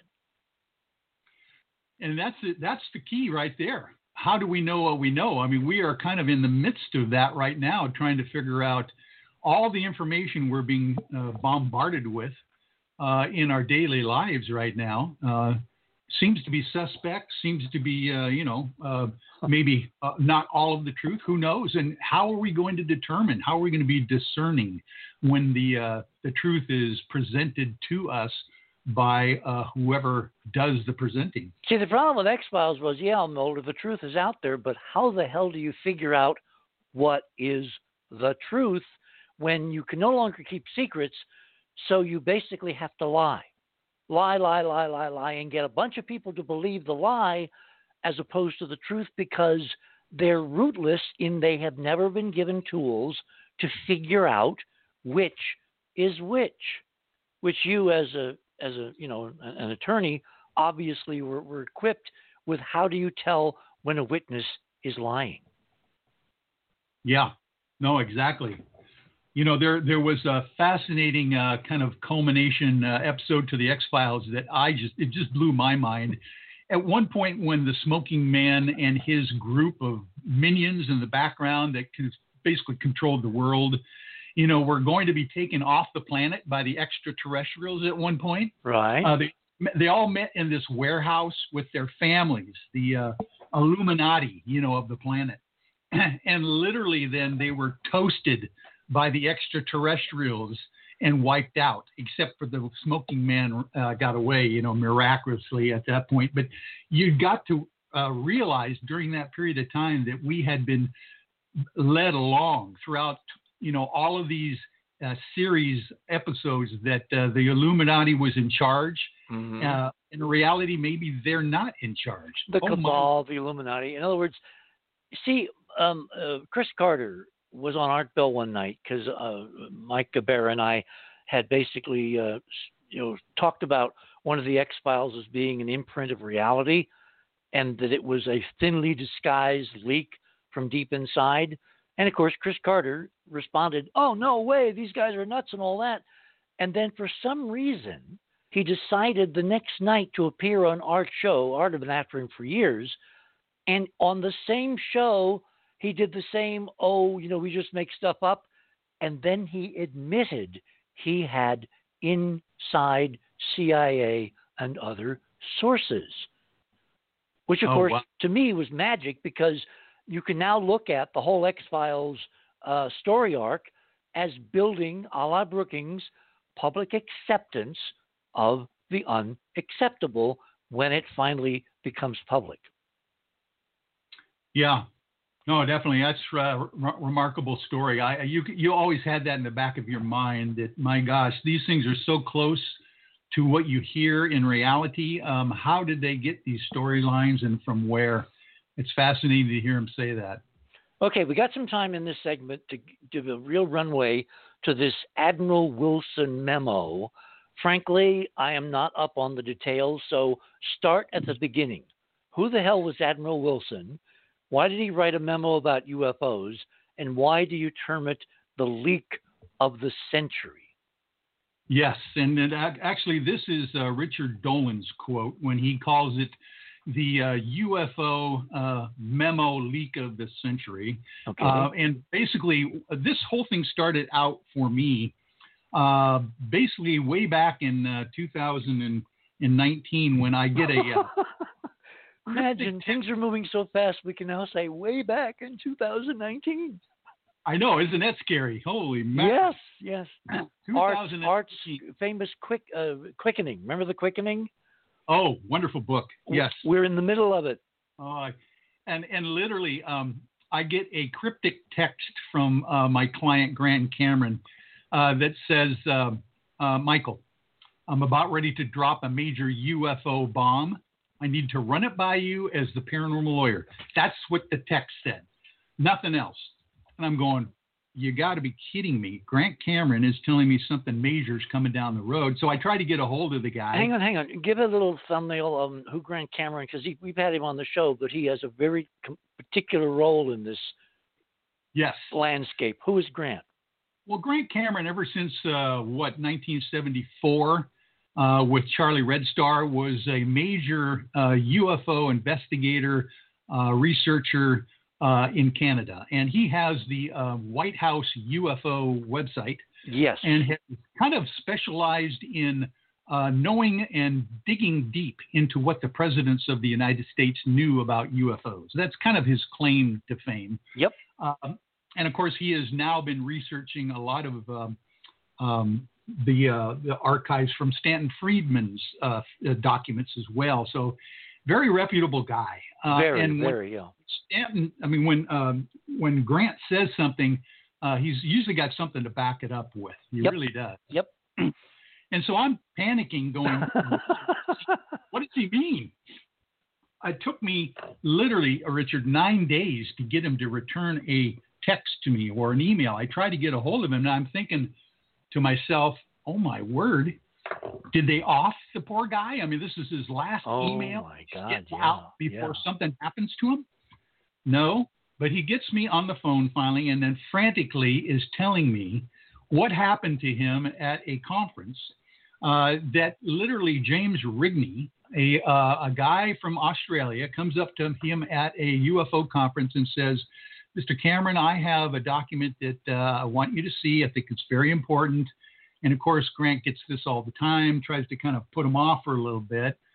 And literally the guy says, Mr. Cameron, I just need 5 minutes of your time. He whips out his little tablet and shows Grant Cameron the first page of what turns out to be the Admiral Thomas Ray Wilson memo that has been transcribed by Dr. Eric Davis. And I'll tell a little bit about each one of these characters as we go along. Good.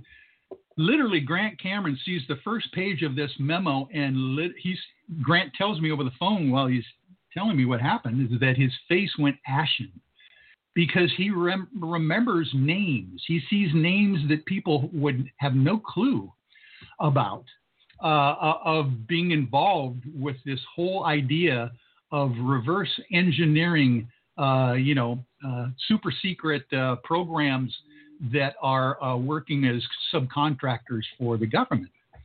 And he says, where did you get this document?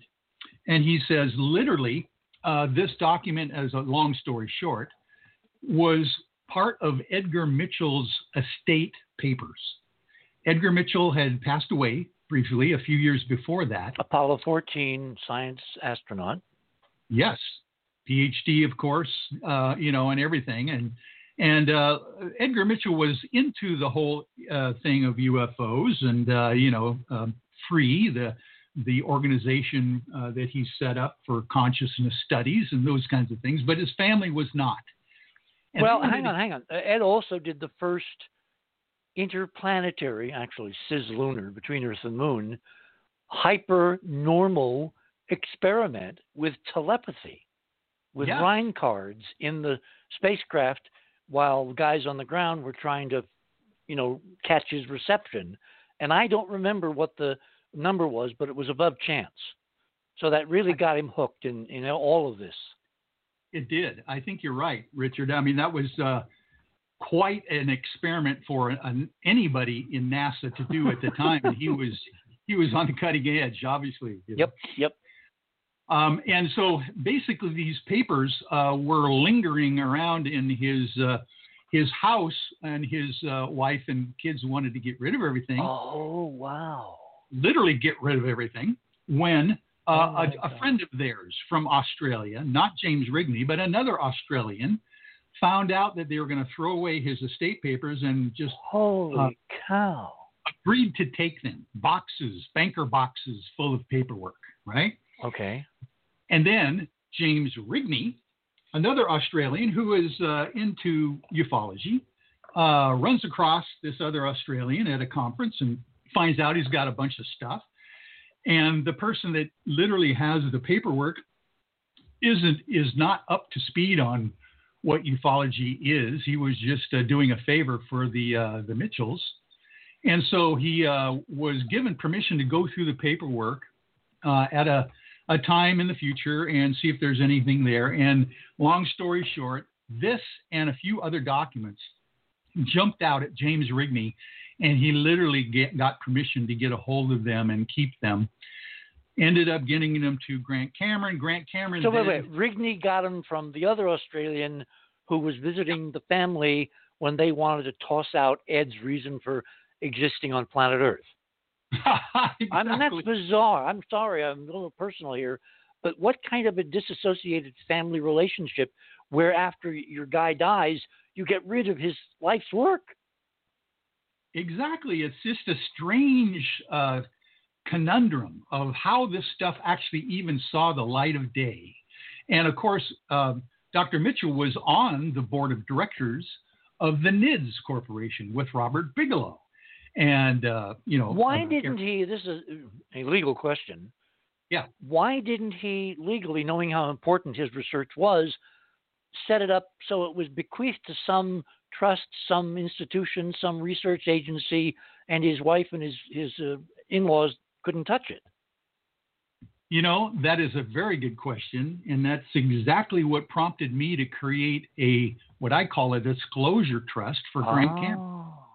You're way ahead of me there, because indeed, for the next 6 months, Richard, Grant and I are the only people on the planet supposedly have this document, 15-page, single-spaced document that names, dates, programs of incredible import. Okay, 2 questions.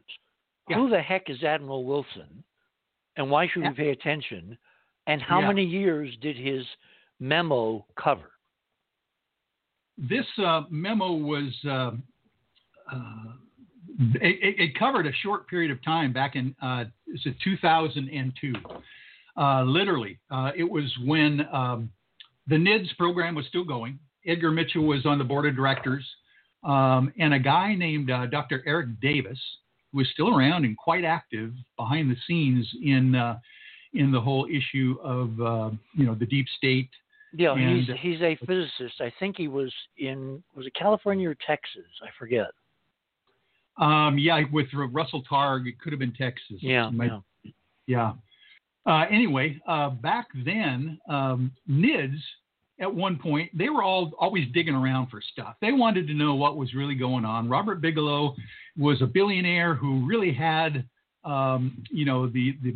the idea that he wanted to find out what was going on in ufology. So he would get people like Dr. Eric Davis to find high-ranking government authorities and try to buttonhole them on what they know about ufology. So Admiral Davis literally was J2, Joint Chiefs of Staff, second in charge of all the military intelligence departments. Army, Navy, Air Force, every intelligence. So this is the Pentagon, the Joint Chiefs. He's under, the top brass. He's second in command. Yep. From what years to what years? Well, I'm not exactly sure how many years, but in 2002, he had just retired. Let's put it that way. Okay. Yeah. So And this is he, essentially almost contemporaneous.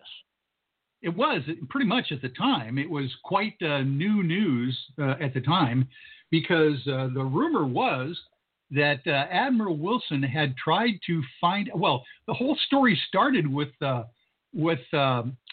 Stephen Greer and Edgar Mitchell literally getting a meeting with Admiral Davis or Admiral Wilson, because they literally, had the disclosure project that Stephen Greer was working on with Edgar Mitchell, and we're lucky enough to be able to get an actual briefing with Admiral Wilson at that point, a high-ranking naval officer in J2, and literally kind of briefed him on what they knew, and told the Admiral that there's stuff going on with these unacknowledged special access programs dealing with crash retrieval of alien technology that he probably did not know about and should know about. The whole black budget world. Yeah. And of course, Admiral Wilson is going, I can't believe that you're even telling me this, because I should know what's going on. So literally afterwards, after this briefing, and Dr. Greer has always been upfront with this meeting, and so has Edgar Mitchell. He confirmed the meeting happened. That was in 1999, this actual briefing took place.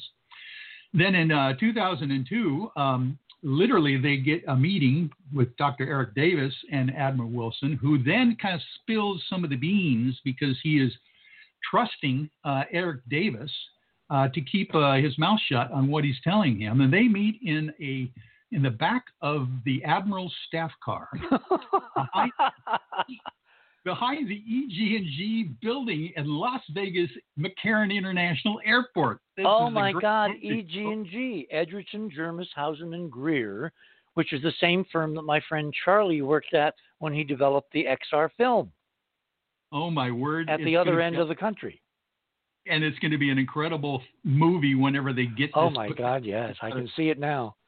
Oh, I tell you. So anyway, the idea is that for the next hour and 10 minutes, Eric Davis seems to have a tape recorder. Either that or he is very prolific in writing notes, because literally for the next hour and 10 minutes, he is writing a 15-page memorandum of what the Admiral is telling him about the idea that supposedly, I'm just going to synopsize what the memo says. Well, don't shortchange it, because most people have not heard of the Wilson memo. Yeah, you're right. Why not? We have time.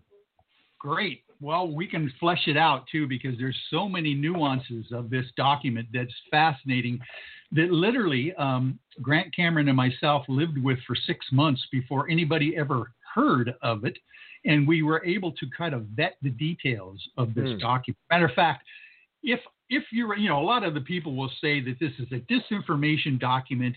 This is there to just lead people down a primrose path, and basically there's no truth to it. But if indeed, this was my bottom line, if indeed you're going to come up with a disinformation document that you want to mislead people with, what I would do is come up with a 2 or 3 page document.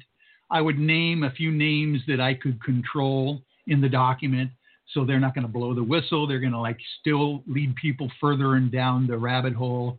And you're going to kind of limit the information that you put in the document itself.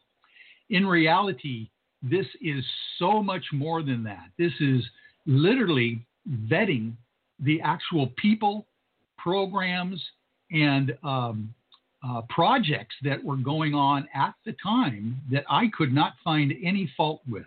So as an attorney, grounded now by necessity back when you were in your 30s, in the real world, having, what's the term when you have someone give testimony, you, in depositions, you've gone through a million of them.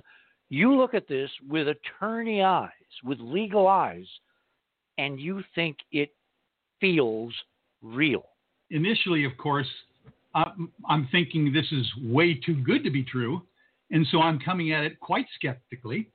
But indeed, when you check out the dates the names, the people that were named in this thing, that literally were there in that position at the time, everything was lining up. It was fascinating to me that they would get that detailed in a document like this.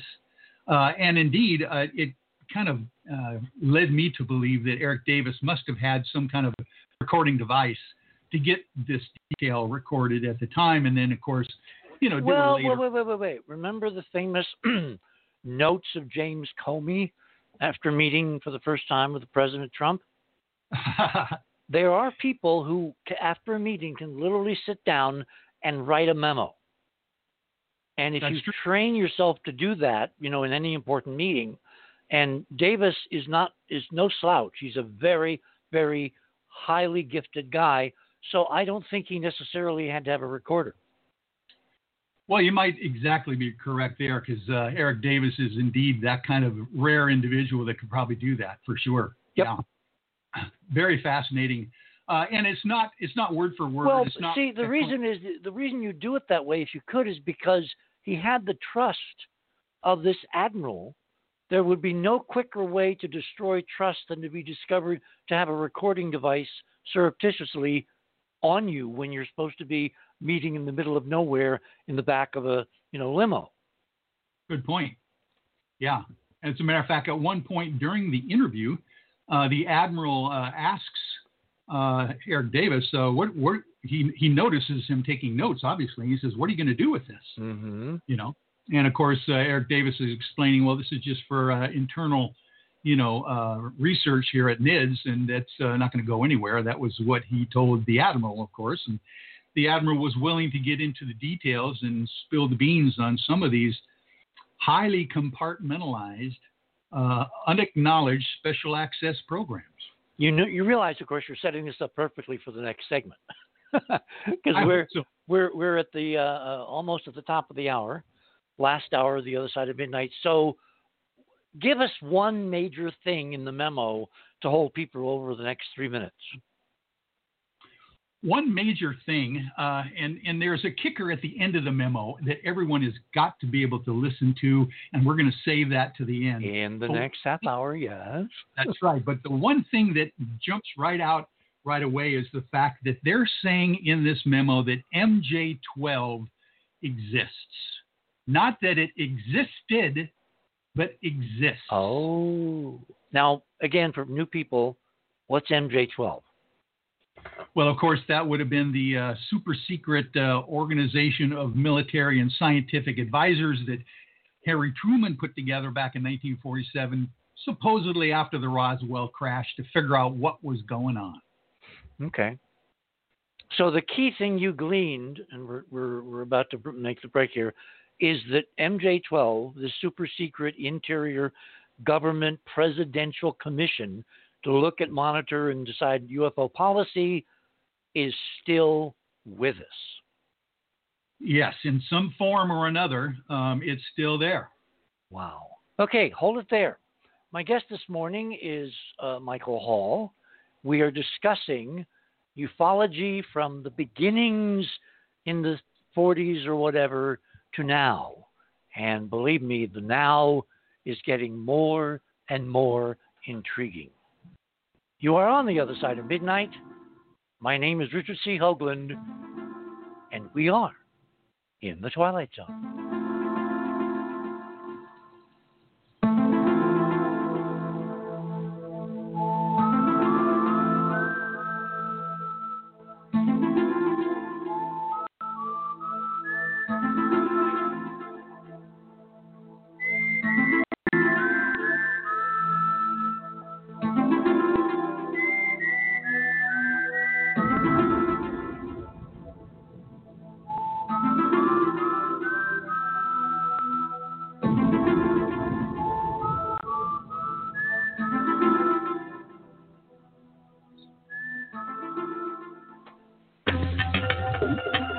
theothersideofmidnight.com.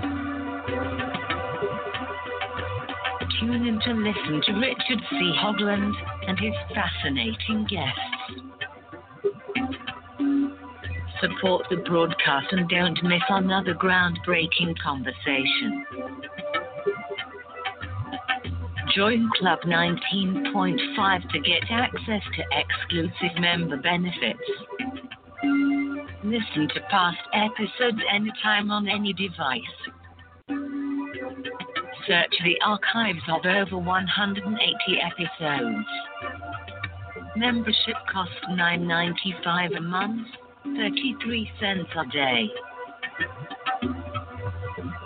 Talk radio at the cutting edge of science and thought. TheOtherSideOfMidnight.com.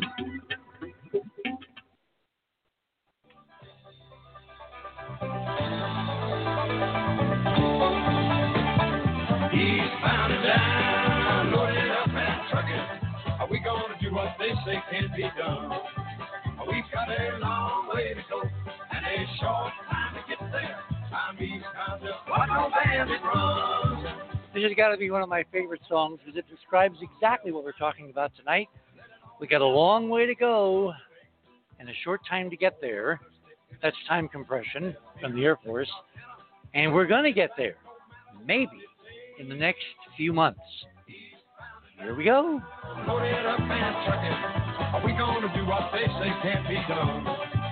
We've got a long way to go and a short time to get there. I'm eastbound, just watch your bandit run.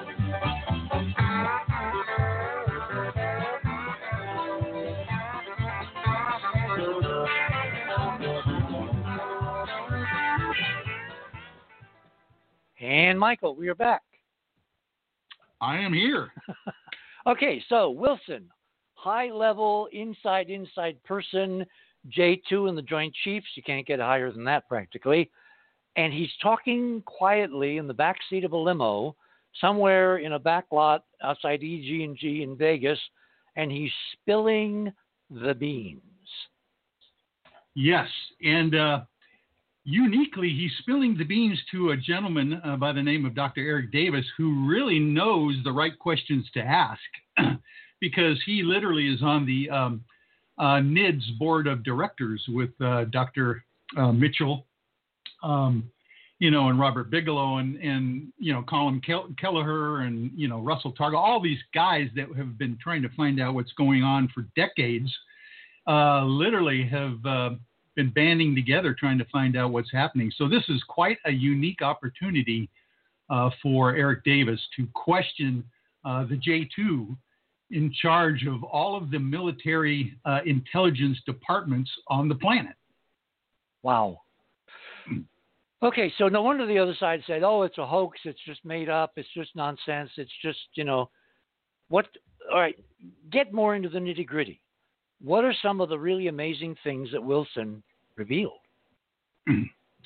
Well, literally, he is initially saying that he finally decides to make some phone calls after that meeting that he had with Dr. Stephen Greer and Dr. Edgar Mitchell. And basically, he's kind of trying to call their bluff. So they literally leave him with a briefing document with phone numbers. And he is starting to make a few phone calls. And, Admiral Wilson is thinking these people are going to blow him off and hang up on him. And in reality, when he dials these numbers, these people are concerned on the other end. Initially, how in the heck? How the hell did you know? And so you're only a J2. How the hell do you know what's going on in the real secret U.S. government?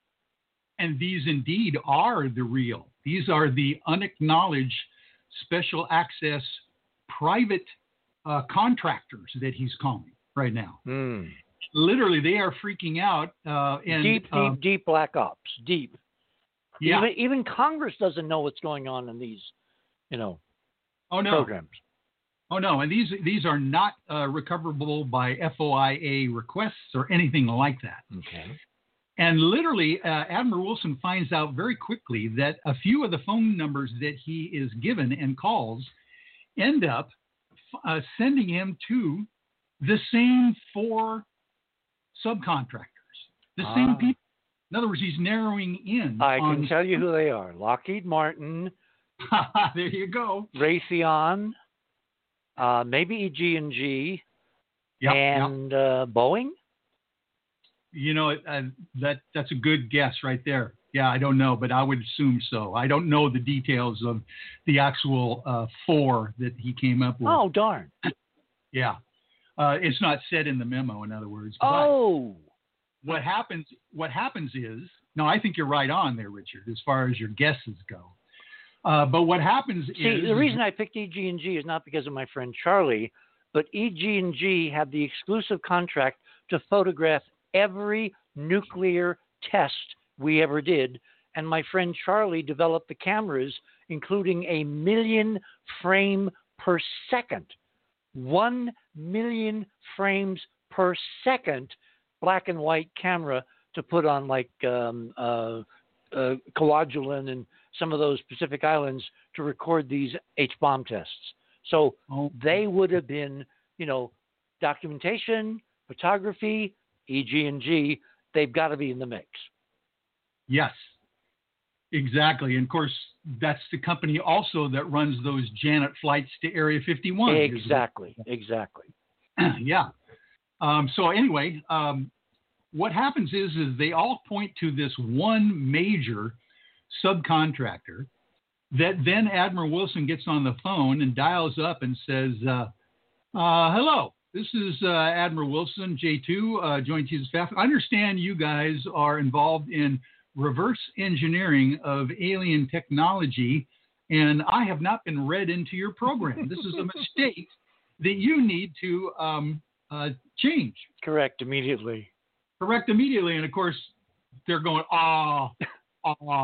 Admiral, my goodness, we can't talk to you over the phone about this, of course, but let's get together immediately and we'll discuss this. So short story, the Admiral then flies out to probably the West Coast somewhere, we don't know exactly where, to meet with this company, this contractor in their SIF, their safe vault where no electronics can be eavesdropping or anything like that. And this is the fun part of the story, Richard, that I was just chuckling to myself for months on end when I was reading this in the memo, when no one else knew it other than Grant Cameron and myself, is that they met with the project director for this company, the program, the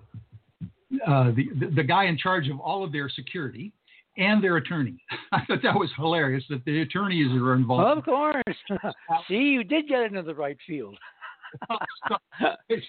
Oh my word. The attorneys are, so they called themselves in the memo here, the gatekeepers.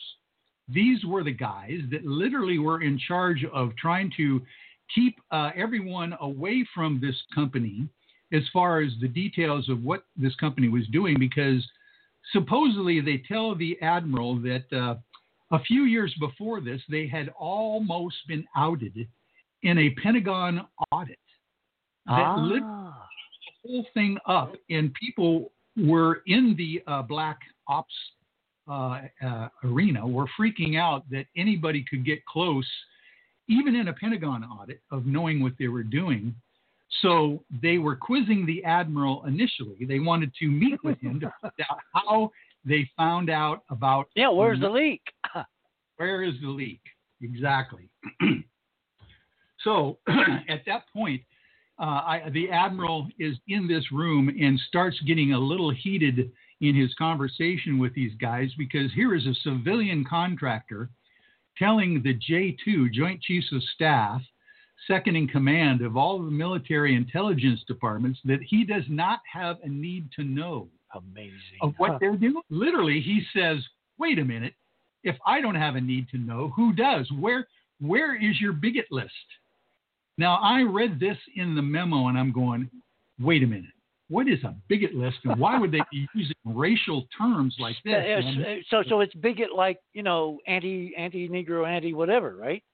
It's spelled exactly the same, B-I-G-E. And I'm going, what is a bigot list? Wow. Now, I do a little research in betting on this whole thing, and I find out that literally in intelligence circles, the bigot list is the list of those who would have a need to know. The term came from the World War II invasion of Normandy, where in literally they had a list of advanced officers that met on the Isle of Gibraltar to plan the Normandy invasion. And on their orders, these officers, it said, to Gibraltar, to Gib, in their orders. And in reality, it became kind of like an iconic thing that if you got to Gib orders, you had the need to know of what was happening on the inside scoop. And in reality, in the later times, they just reversed Gib to be bigot. Oh my God! And it's not an acronym; it's an inside joke.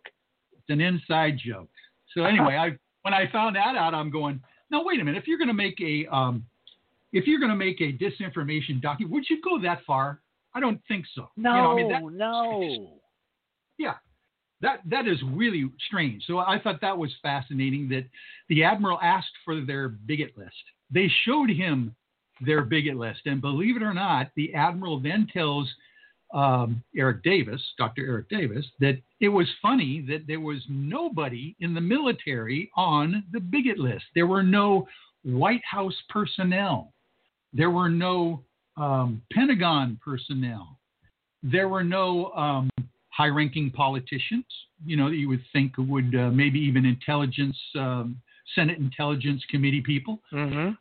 Only people on the bigot list, a small group of probably only about 400 individuals on this list, and he was not one of them. He couldn't believe it. Okay, question. Yeah. Did he ever find out who is at the top of the list and giving the orders, if it isn't the president? No. That's the real mystery of this whole thing. So we're looking at a deep state second parallel government involved in the most important reality of our time. Who the hell are we, and what's our relationship to who's out there? And we don't know who runs the show. And we can get close to that as we get further on into this document, because there are some clues, I believe, when you get down to the By the way, bottom. Michael, we're going to have you back, because I think we're going to spend most of the evening on Wilson, and we'll have you. No, I'm serious, because we have 3 hours to drill down deep. We've given people a foundation. They now know your credibility, your source's credibility, the project credibility. Now we have the details, but I don't want to skimp on the details, because you know what they say about the details. Oh, I would be honored, Richard. Thank you for that. Okay. Yeah. I'm having a time of my life being able to actually get some of this stuff off my chest that I have not been able to do, on a forum like yourself, because literally there's a lot of disinformation about this whole area of disclosure. You sure. think? You can no longer hide stuff anymore, as I said a couple hours ago. So the only way you can obfuscate it is to lie in 4 different dimensions, so nobody knows how to figure it out. Yes. Yeah, and our jobs, of course, is to give the truth that we see it from our discerning points of view and the decades of research that we put into this, and let people make up their own minds. See, that's why your jurisprudence background is so invaluable, because you are literally simultaneously occupying 2 worlds, the normal and the hypernormal.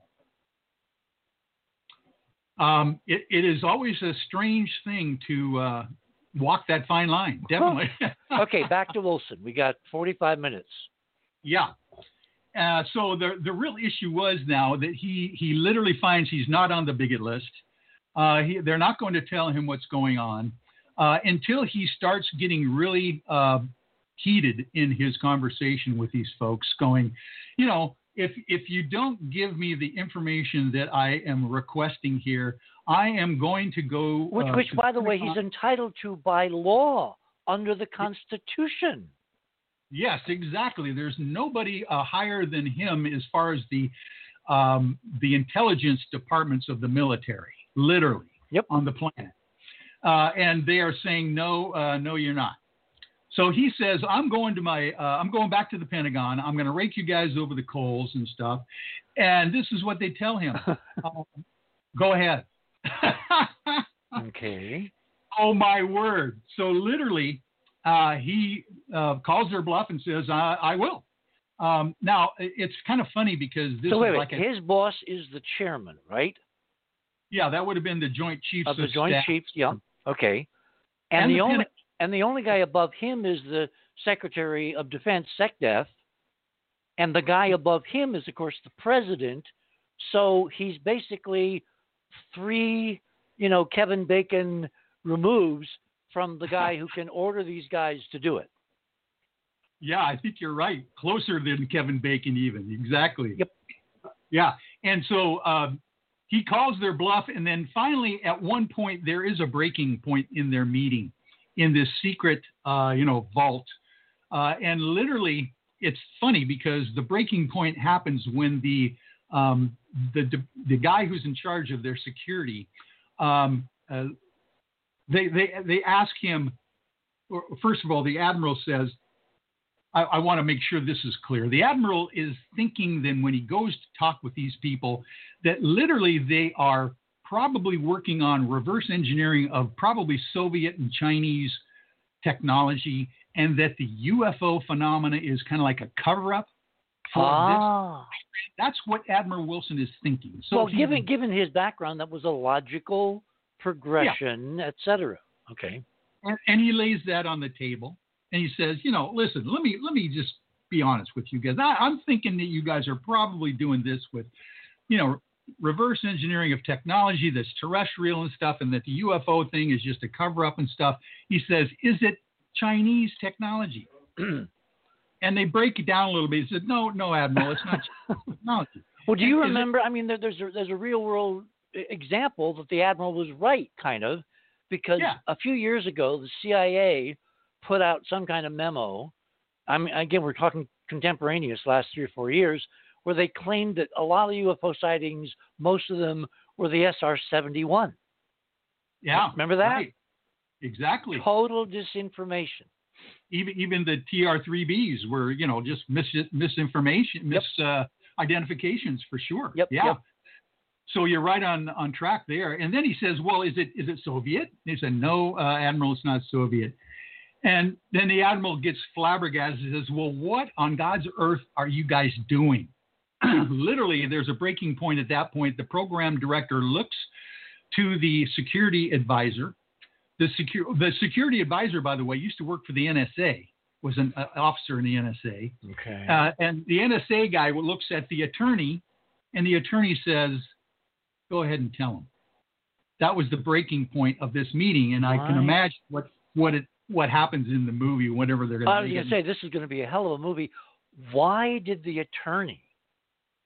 Why did he suddenly? I couldn't believe that the attorney was the tiebreaker here, or the go-to guy that they're both asking whether they can tell the Admiral and break the bigot list and tell him what's going on.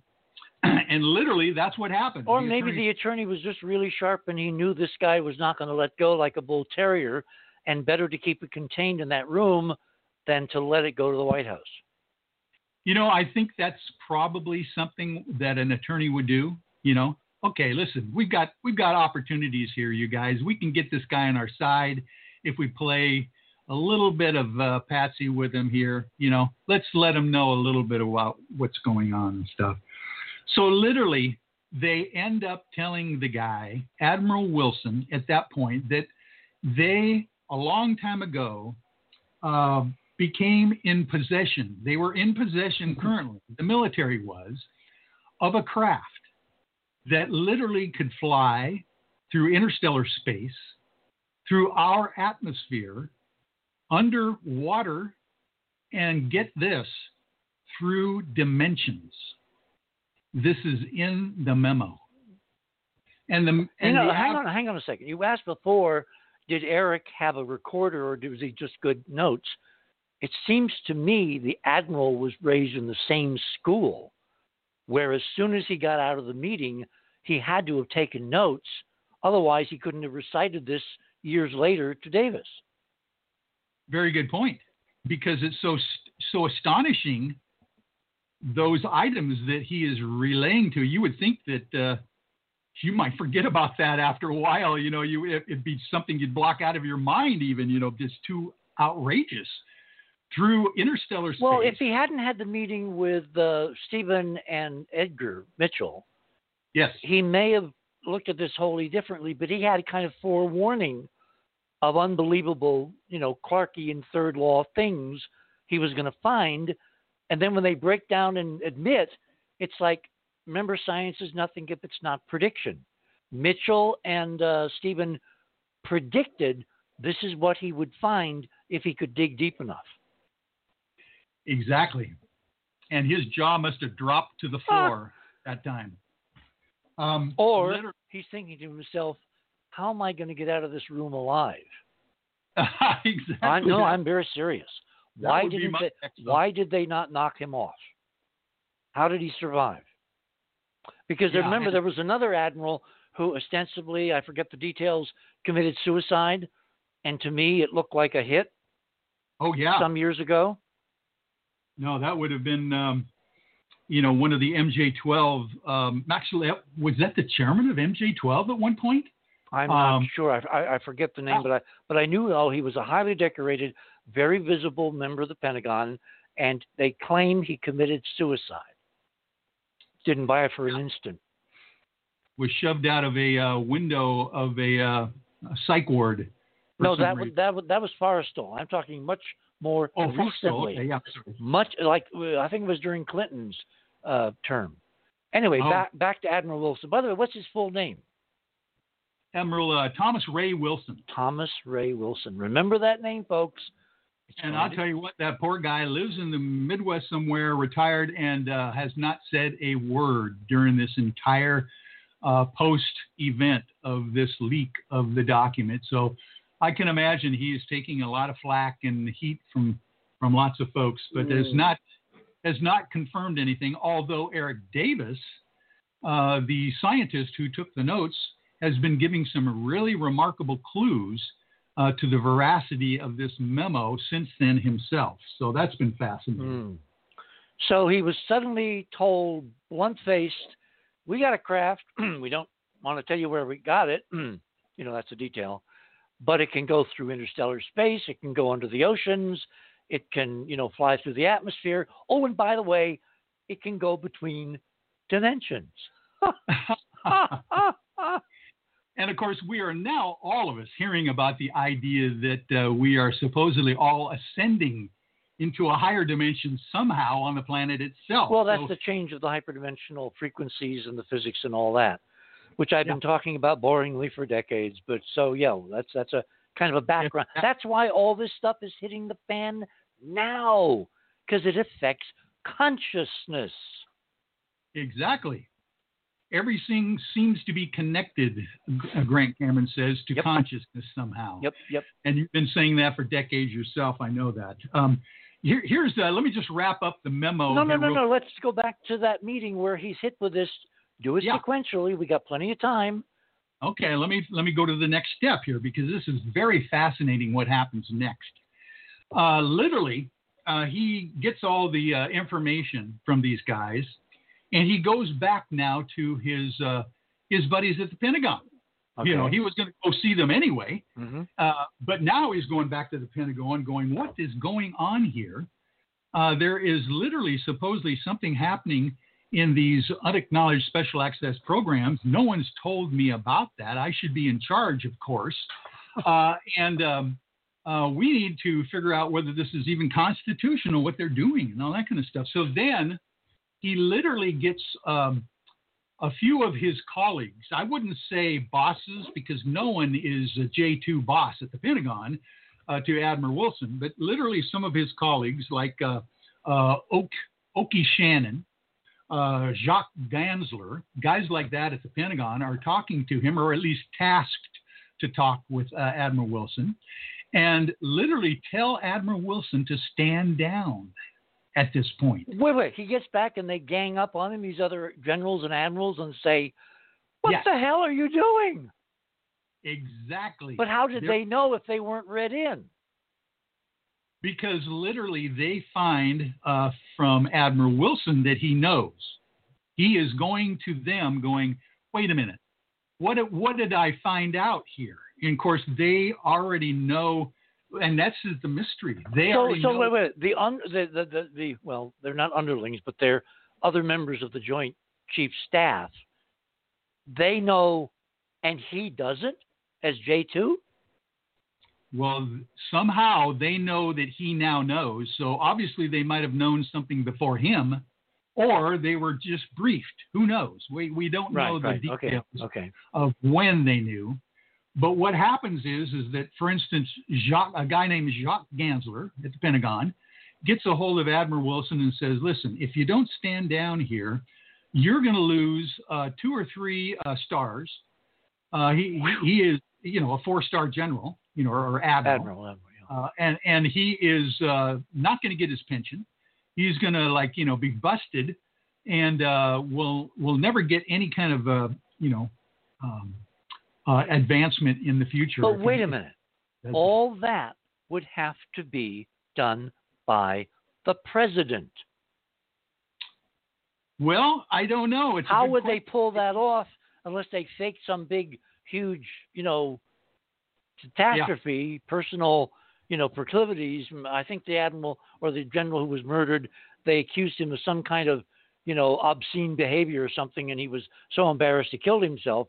So they could have set up a fake scenario where it would happen within the services as opposed to going to again, why didn't they just kill him? Yeah. Well, and who knows what was on the table at that time. I think literally these people at the Pentagon that were his colleagues were kind of doing him a favor at that point, going, okay, this is the deal. You got to back off or else. Right. Kind of a. But here's the strange, weird thing. It happened on the last page of the 15-page memo, Admiral Wilson's smoking gun memo. There is a line where Jacques Gansler then tells Admiral Wilson, okay, listen, you got to sweep this under the rug. Don't tell anybody about this. He says, UFOs are real. Alien abductions are not real. He tells Wilson. Now, that's a real curveball to anybody in ufology because, they're going, wait a minute. Totally, yeah. Well, totally back to Travis Walton. Yeah, there you go. It kind of goes full circle here all of a sudden. And in reality, I got to thinking when I first read that, literally back in 2019, January 2019, I had this document. I'm thinking, what does this mean? Why would this strange twist be in the document? So I'm thinking to myself at that point, maybe what's happening here is they are disinforming Admiral Wilson at that point in case he goes rogue and decides to go out with the details of the memo. Even people in ufology are going to discount what he says because he's saying that alien abductions never happened. Well, it parallels what happened in the UFO community under Kehoe. Remember how everybody was all excited about nuts and bolts spacecraft and they wouldn't touch real aliens, ET contact, abductions, whatever? Yes. It's Haldeman later coined a phrase, the limited hangout. Hey, hold it there. We're on the other side of midnight. My guest this morning is Michael Hall. And boy, do we have some amazing things to get into in the next half hour. My name is Richard C. Hoagland. Don't go away. You'll never forgive yourself.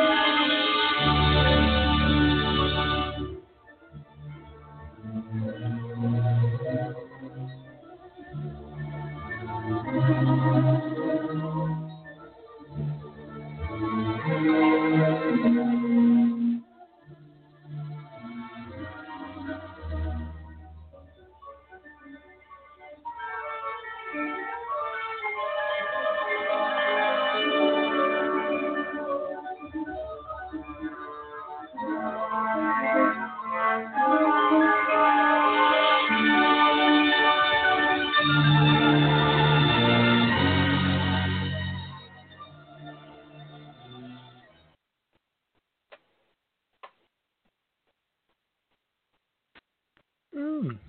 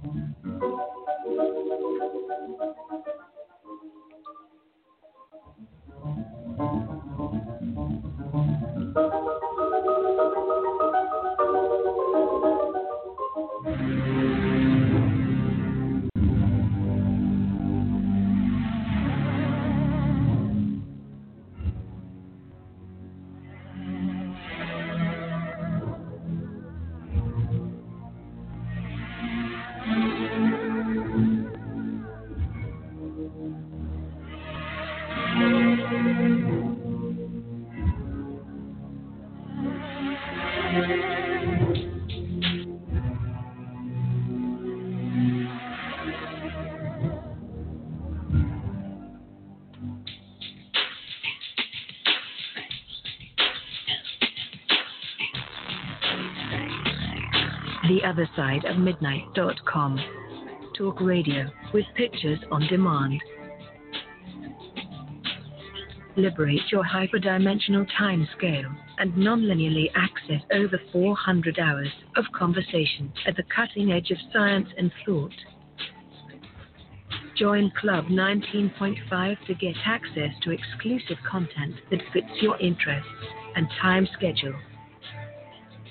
Filter episodes by guest or subject. Membership costs $9.95 a month, 33 cents a day. Talk radio with pictures on demand. theothersideofmidnight.com.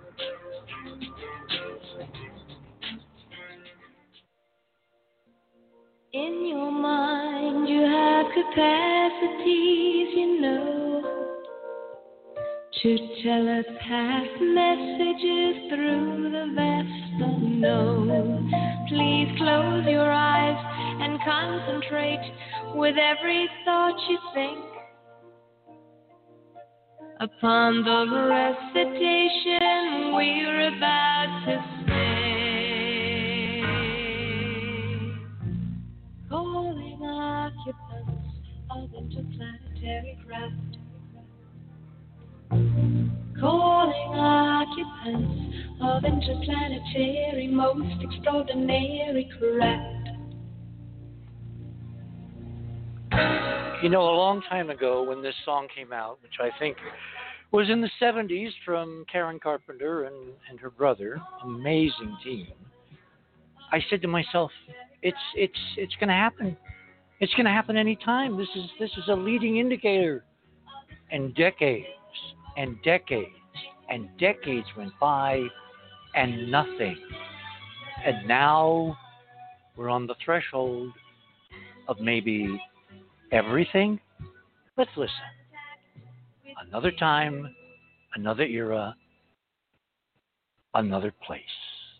We are your friends.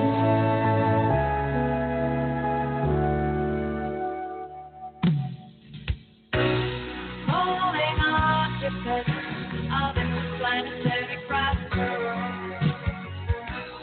Calling occupants of interplanetary ultra emissary.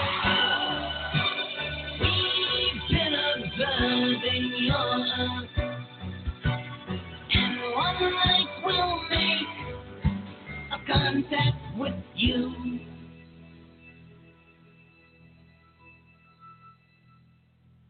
We are your friends.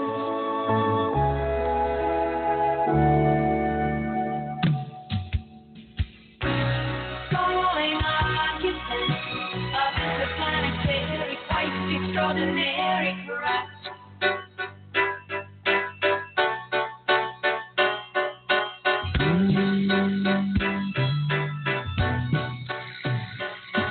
And please come and deep we beseech you. We are loving with you.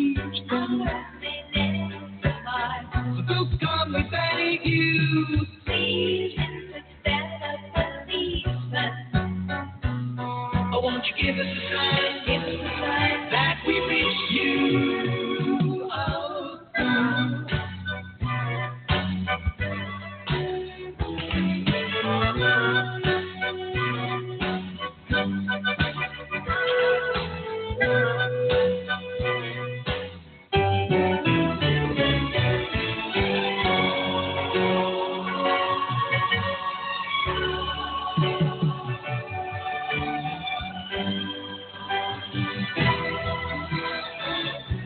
with your mind, you have abilities for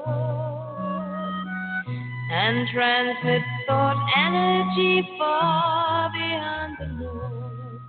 You close your eyes, you concentrate to get all that's away. To send a message, we declare our contact day.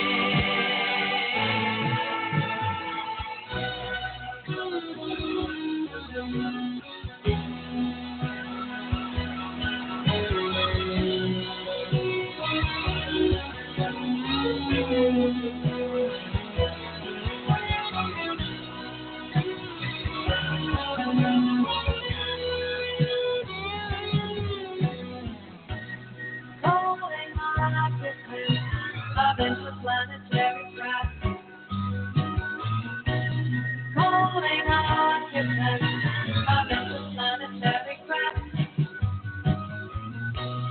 Calling occupants of interplanetary, most extraordinary craft.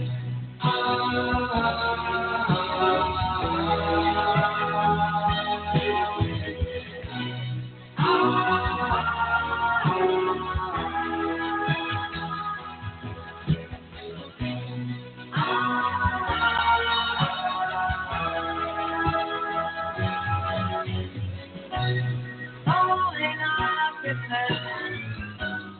Calling occupants. Calling occupants of interplanetary anti-atmospheric craft.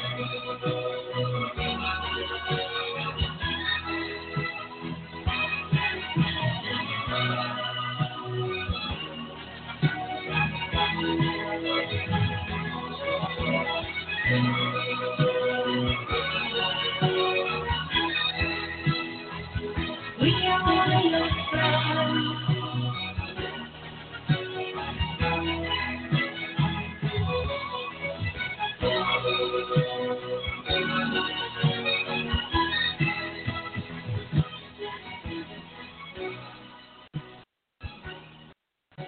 I just can't get over that song because, Michael, it really kind of encapsulates the big conundrum. Are they friends? Are they anti-adversary? Or are they something else? How did Wilson, when he was basically given an ultimatum, how did he respond? Well, in reality, as we know now, he kept his mouth shut. He was furious, but decided that he could not risk losing his career. He later on did get promoted, and For being a good boy. For being a good boy, he retired, and of course denied, any involvement in this. When it was leaked through the Australians, in Edgar Mitchell's estate. So it's been fascinating story, and I don't know. The whole idea of this thing being so detail-oriented, like I said, anybody can Google that term, Admiral Wilson's smoking gun memo, and read all 15 pages and how detailed it is. Do we have that posted on the website tonight? There might be a link through my bio. Let's do this. Send it directly to Kintia. We'll put it up as a separate item because it's too damn important to be 3 layers down. Oh, yeah. Wonderful. So, okay, we got about 20 minutes. I don't want to get into any of the other stories yet because we don't have time to complete them. I want to give them the amount of time that they deserve. So let's kind of look at conclusions.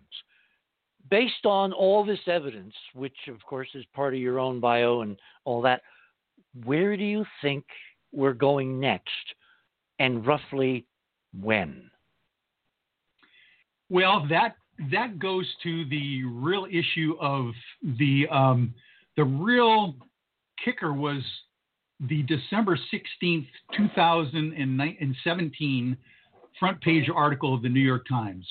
For some reason, this whole article and thing with Admiral Wilson took place in 2002, that kind of a thing. But literally in 2004, we have to put this in timeline with the Nimitz encounter off the west coast of California, and the Tic Tac UFOs that are being seen by the USS Nimitz and those veterans there. And then, of course, 2015 on the East Coast, the President Roosevelt aircraft carrier saw some other, things. So things have been happening. You mean the Teddy Roosevelt that became prominent in the whole COVID thing about a year ago?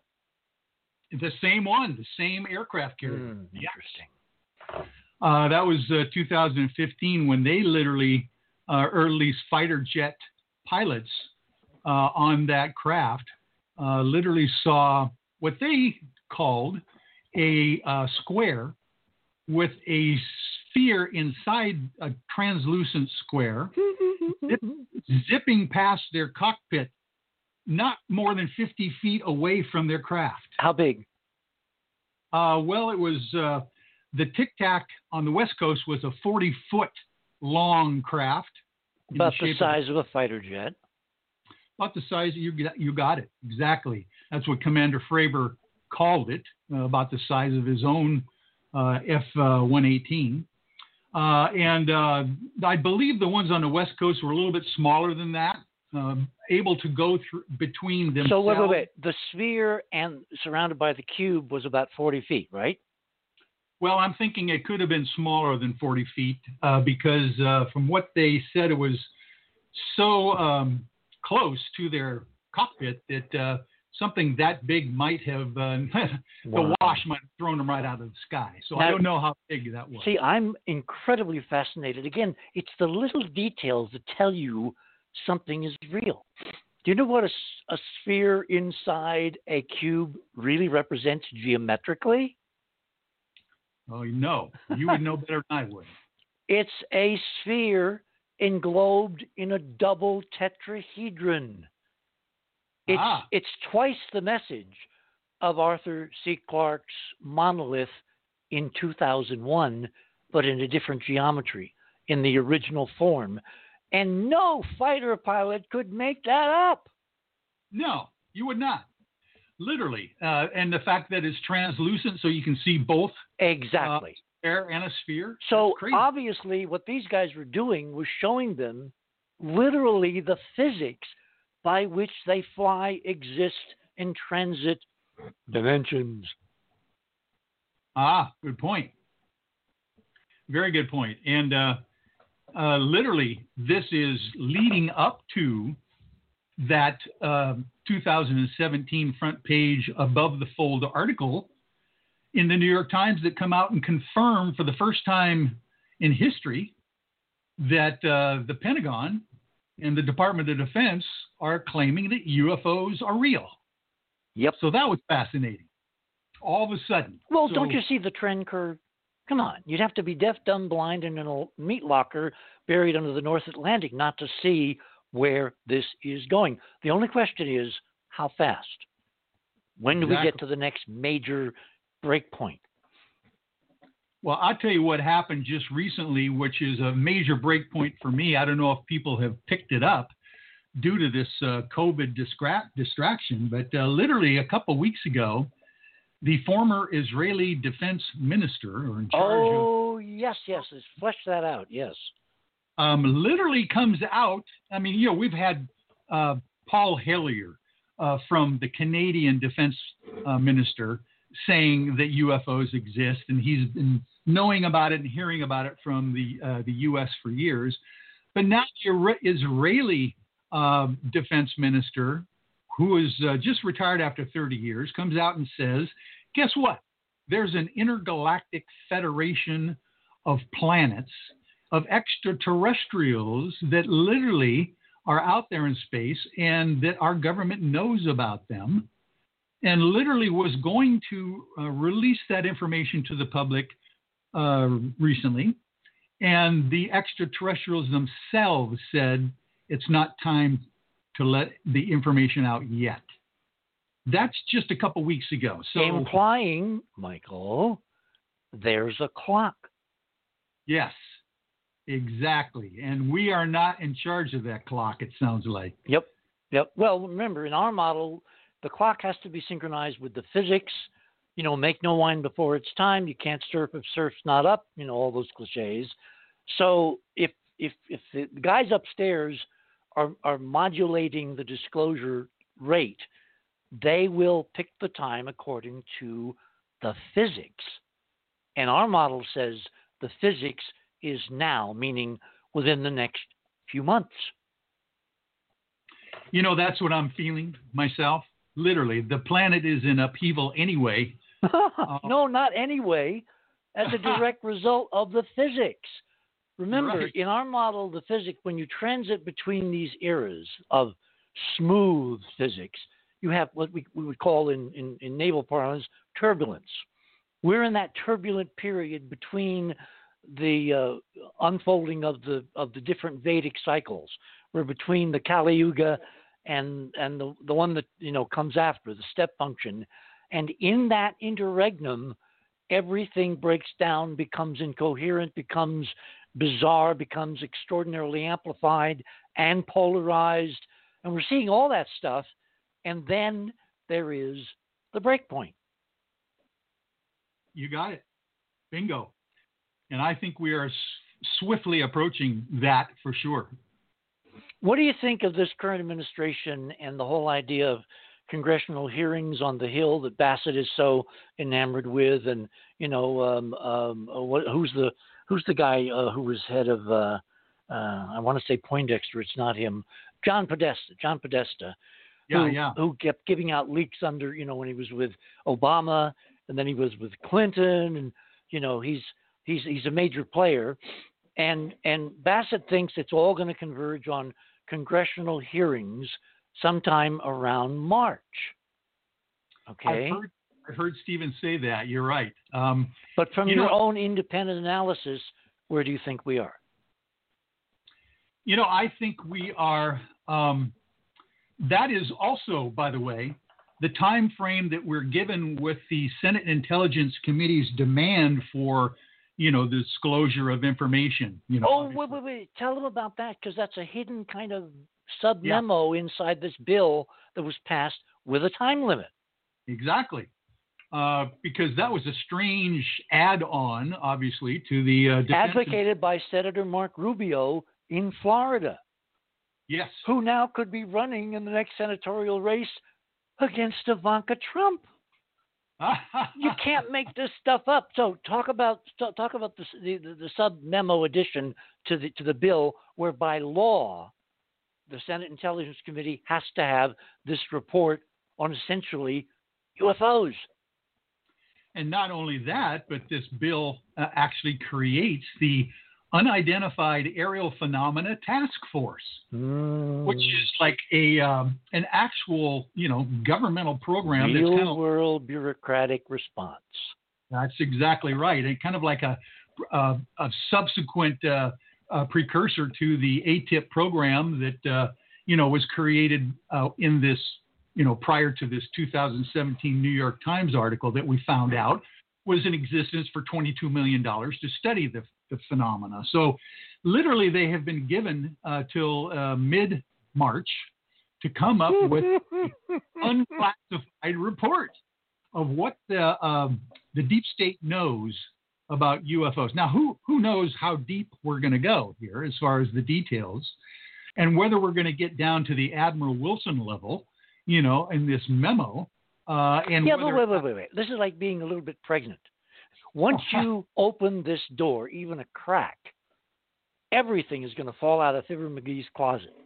And that's a reference that very few of my audience are probably going to remember, but it's very apt. You can't be a little bit pregnant. You can't say, oh, there's UFOs, but there's nobody in them. Or you can't say, oh, there's UFOs, but it's only one kind of species, and they're from 50 million light years away, and they could care less about us. They're going home. It all is going to come out once this report is made public. It's a house of cards, obviously. Yep. Pull one of them out, and all of a sudden, you've got to answer a lot more questions.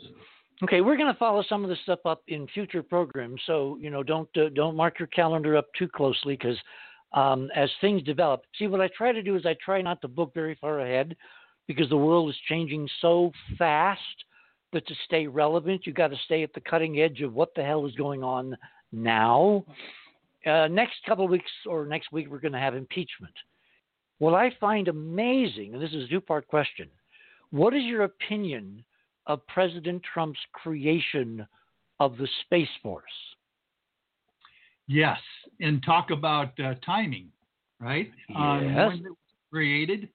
And indeed, the issue is who's beholden to who, in these military operations, who at the Pentagon is in charge, those kinds of things. We've all heard about the white hats, the black hats, the gray hats.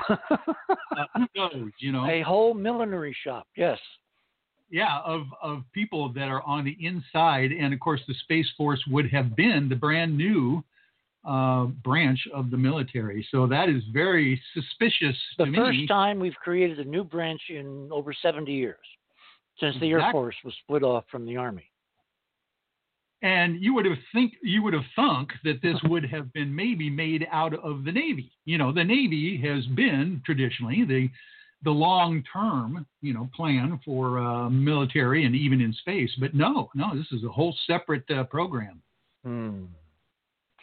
Now, here's something you don't know. The past president has gone through various vicissitudes, right? There's been an insurrection. There's been, claims that the election was totally stolen, all of that crap. In the midst of all this, literally the day that he was being impeached in the House of Representatives for the second time, which you would think would kind of occupy a president's mind.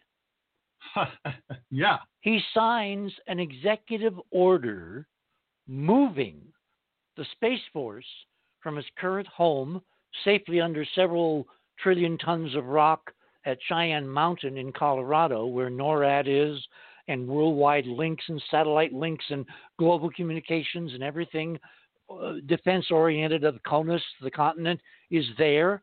That's where the Space Force should be. Trump signs this order under the cover of all the mainstream news coverage. Oh, impeachment. Oh, again. All that excitement leads the mockingbirds all the way down to the other end of the lawn. And Trump quietly signs an executive order moving the Space Force from Colorado, from NORAD, from Cheyenne Mountain, and whatever protections it offers in this nuclear age, to, guess where? Huntsville, Alabama. Oh, my word. Home of Wernher von Braun and the rocket Nazi engineers we imported, 70-some years ago as part of Operation Paperclip to basically create NASA's space program. And that's your neck of the woods right there. You got it. Where we've been for decades. Oh, my word. So what's going on? Because, again, if you do things by executive orders, as everybody's learning, they can go away when the next guy comes in, or gal. But if you make it legislation, it will stay forever. So why would the president, knowing that Biden was going to change everything, which he's done in the last week with 42 Douglas Adams executive orders, why would Trump think that transfer would remain unless there's a continuity between Trump and Biden, who it has now been said in the Washington Post is not going to change the Space Force. He's leaving it as the new branch. What the hell is really going on? Oh, that is quite telling, isn't it? Holy mackerel. Yep. By the way, did you happen to see the night before the inauguration, the president-elect and the vice president-elect standing at the Lincoln Memorial end of the reflecting pool? I don't think I saw that one. No. And all those lights. We will put this up as a separate two images. One is the wide-angle view of the mall with the lights paralleling all 400 of them, representing 400,000 COVID deaths, we are told, down toward the monument and behind it the Capitol of the United States. And from the Capitol, extending into space, are two brilliant blue beams of light.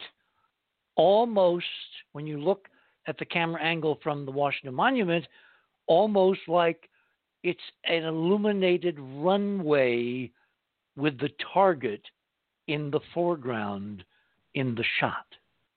Oh, my. Like, this is where you're going to want to land. What if the big event coming is not hearings, it's not generals, it's not commentators, it's not you and me, it's literally out of the day the earth stood still, a saucer landing on the mall in recognition of the runway pointing them to where they need to land. Oh, my. Symbolic to the ultimate nth degree, and we'll post both those pictures. I'll get that straight, because it's stunning when you see it laid out in context. Oh, definitely. Holy mackerel! What a timing on that, and of course we've all heard about Project Blue Beam. You know the That's flag. What you see, two blue beams stabbing up, and I have found that they have not been used on the Capitol either before or since the Biden inauguration. That was unique. First and last time they've used, and when I saw all that fencing all around the district and the Capitol. Right. The first thing I thought of was the still, because they're not keeping terrorists out, they're keeping people out from the landing. Oh, my word. And that's why you want a reserve force of 5,000 National Guard troops. Go watch the movie. It's all laid out there, courtesy of Robert Wise, decades and decades ago. And they're going to be there till the middle of March, they say. There you go. Hey, guys, guess what? The show is over, at least this one. Hey, Michael, you got to come back. We're going to do the Nimitz in detail. We're going to do COVID and our model and your model and whatever. Things are coming to a head. And I want to thank you for being on tonight, because you've given us a great setup for what is to come. Tomorrow night, we're taking a dash back in time to Rome. Until then, third star on the left, straight on till morning. Good night, everyone, and look to the skies.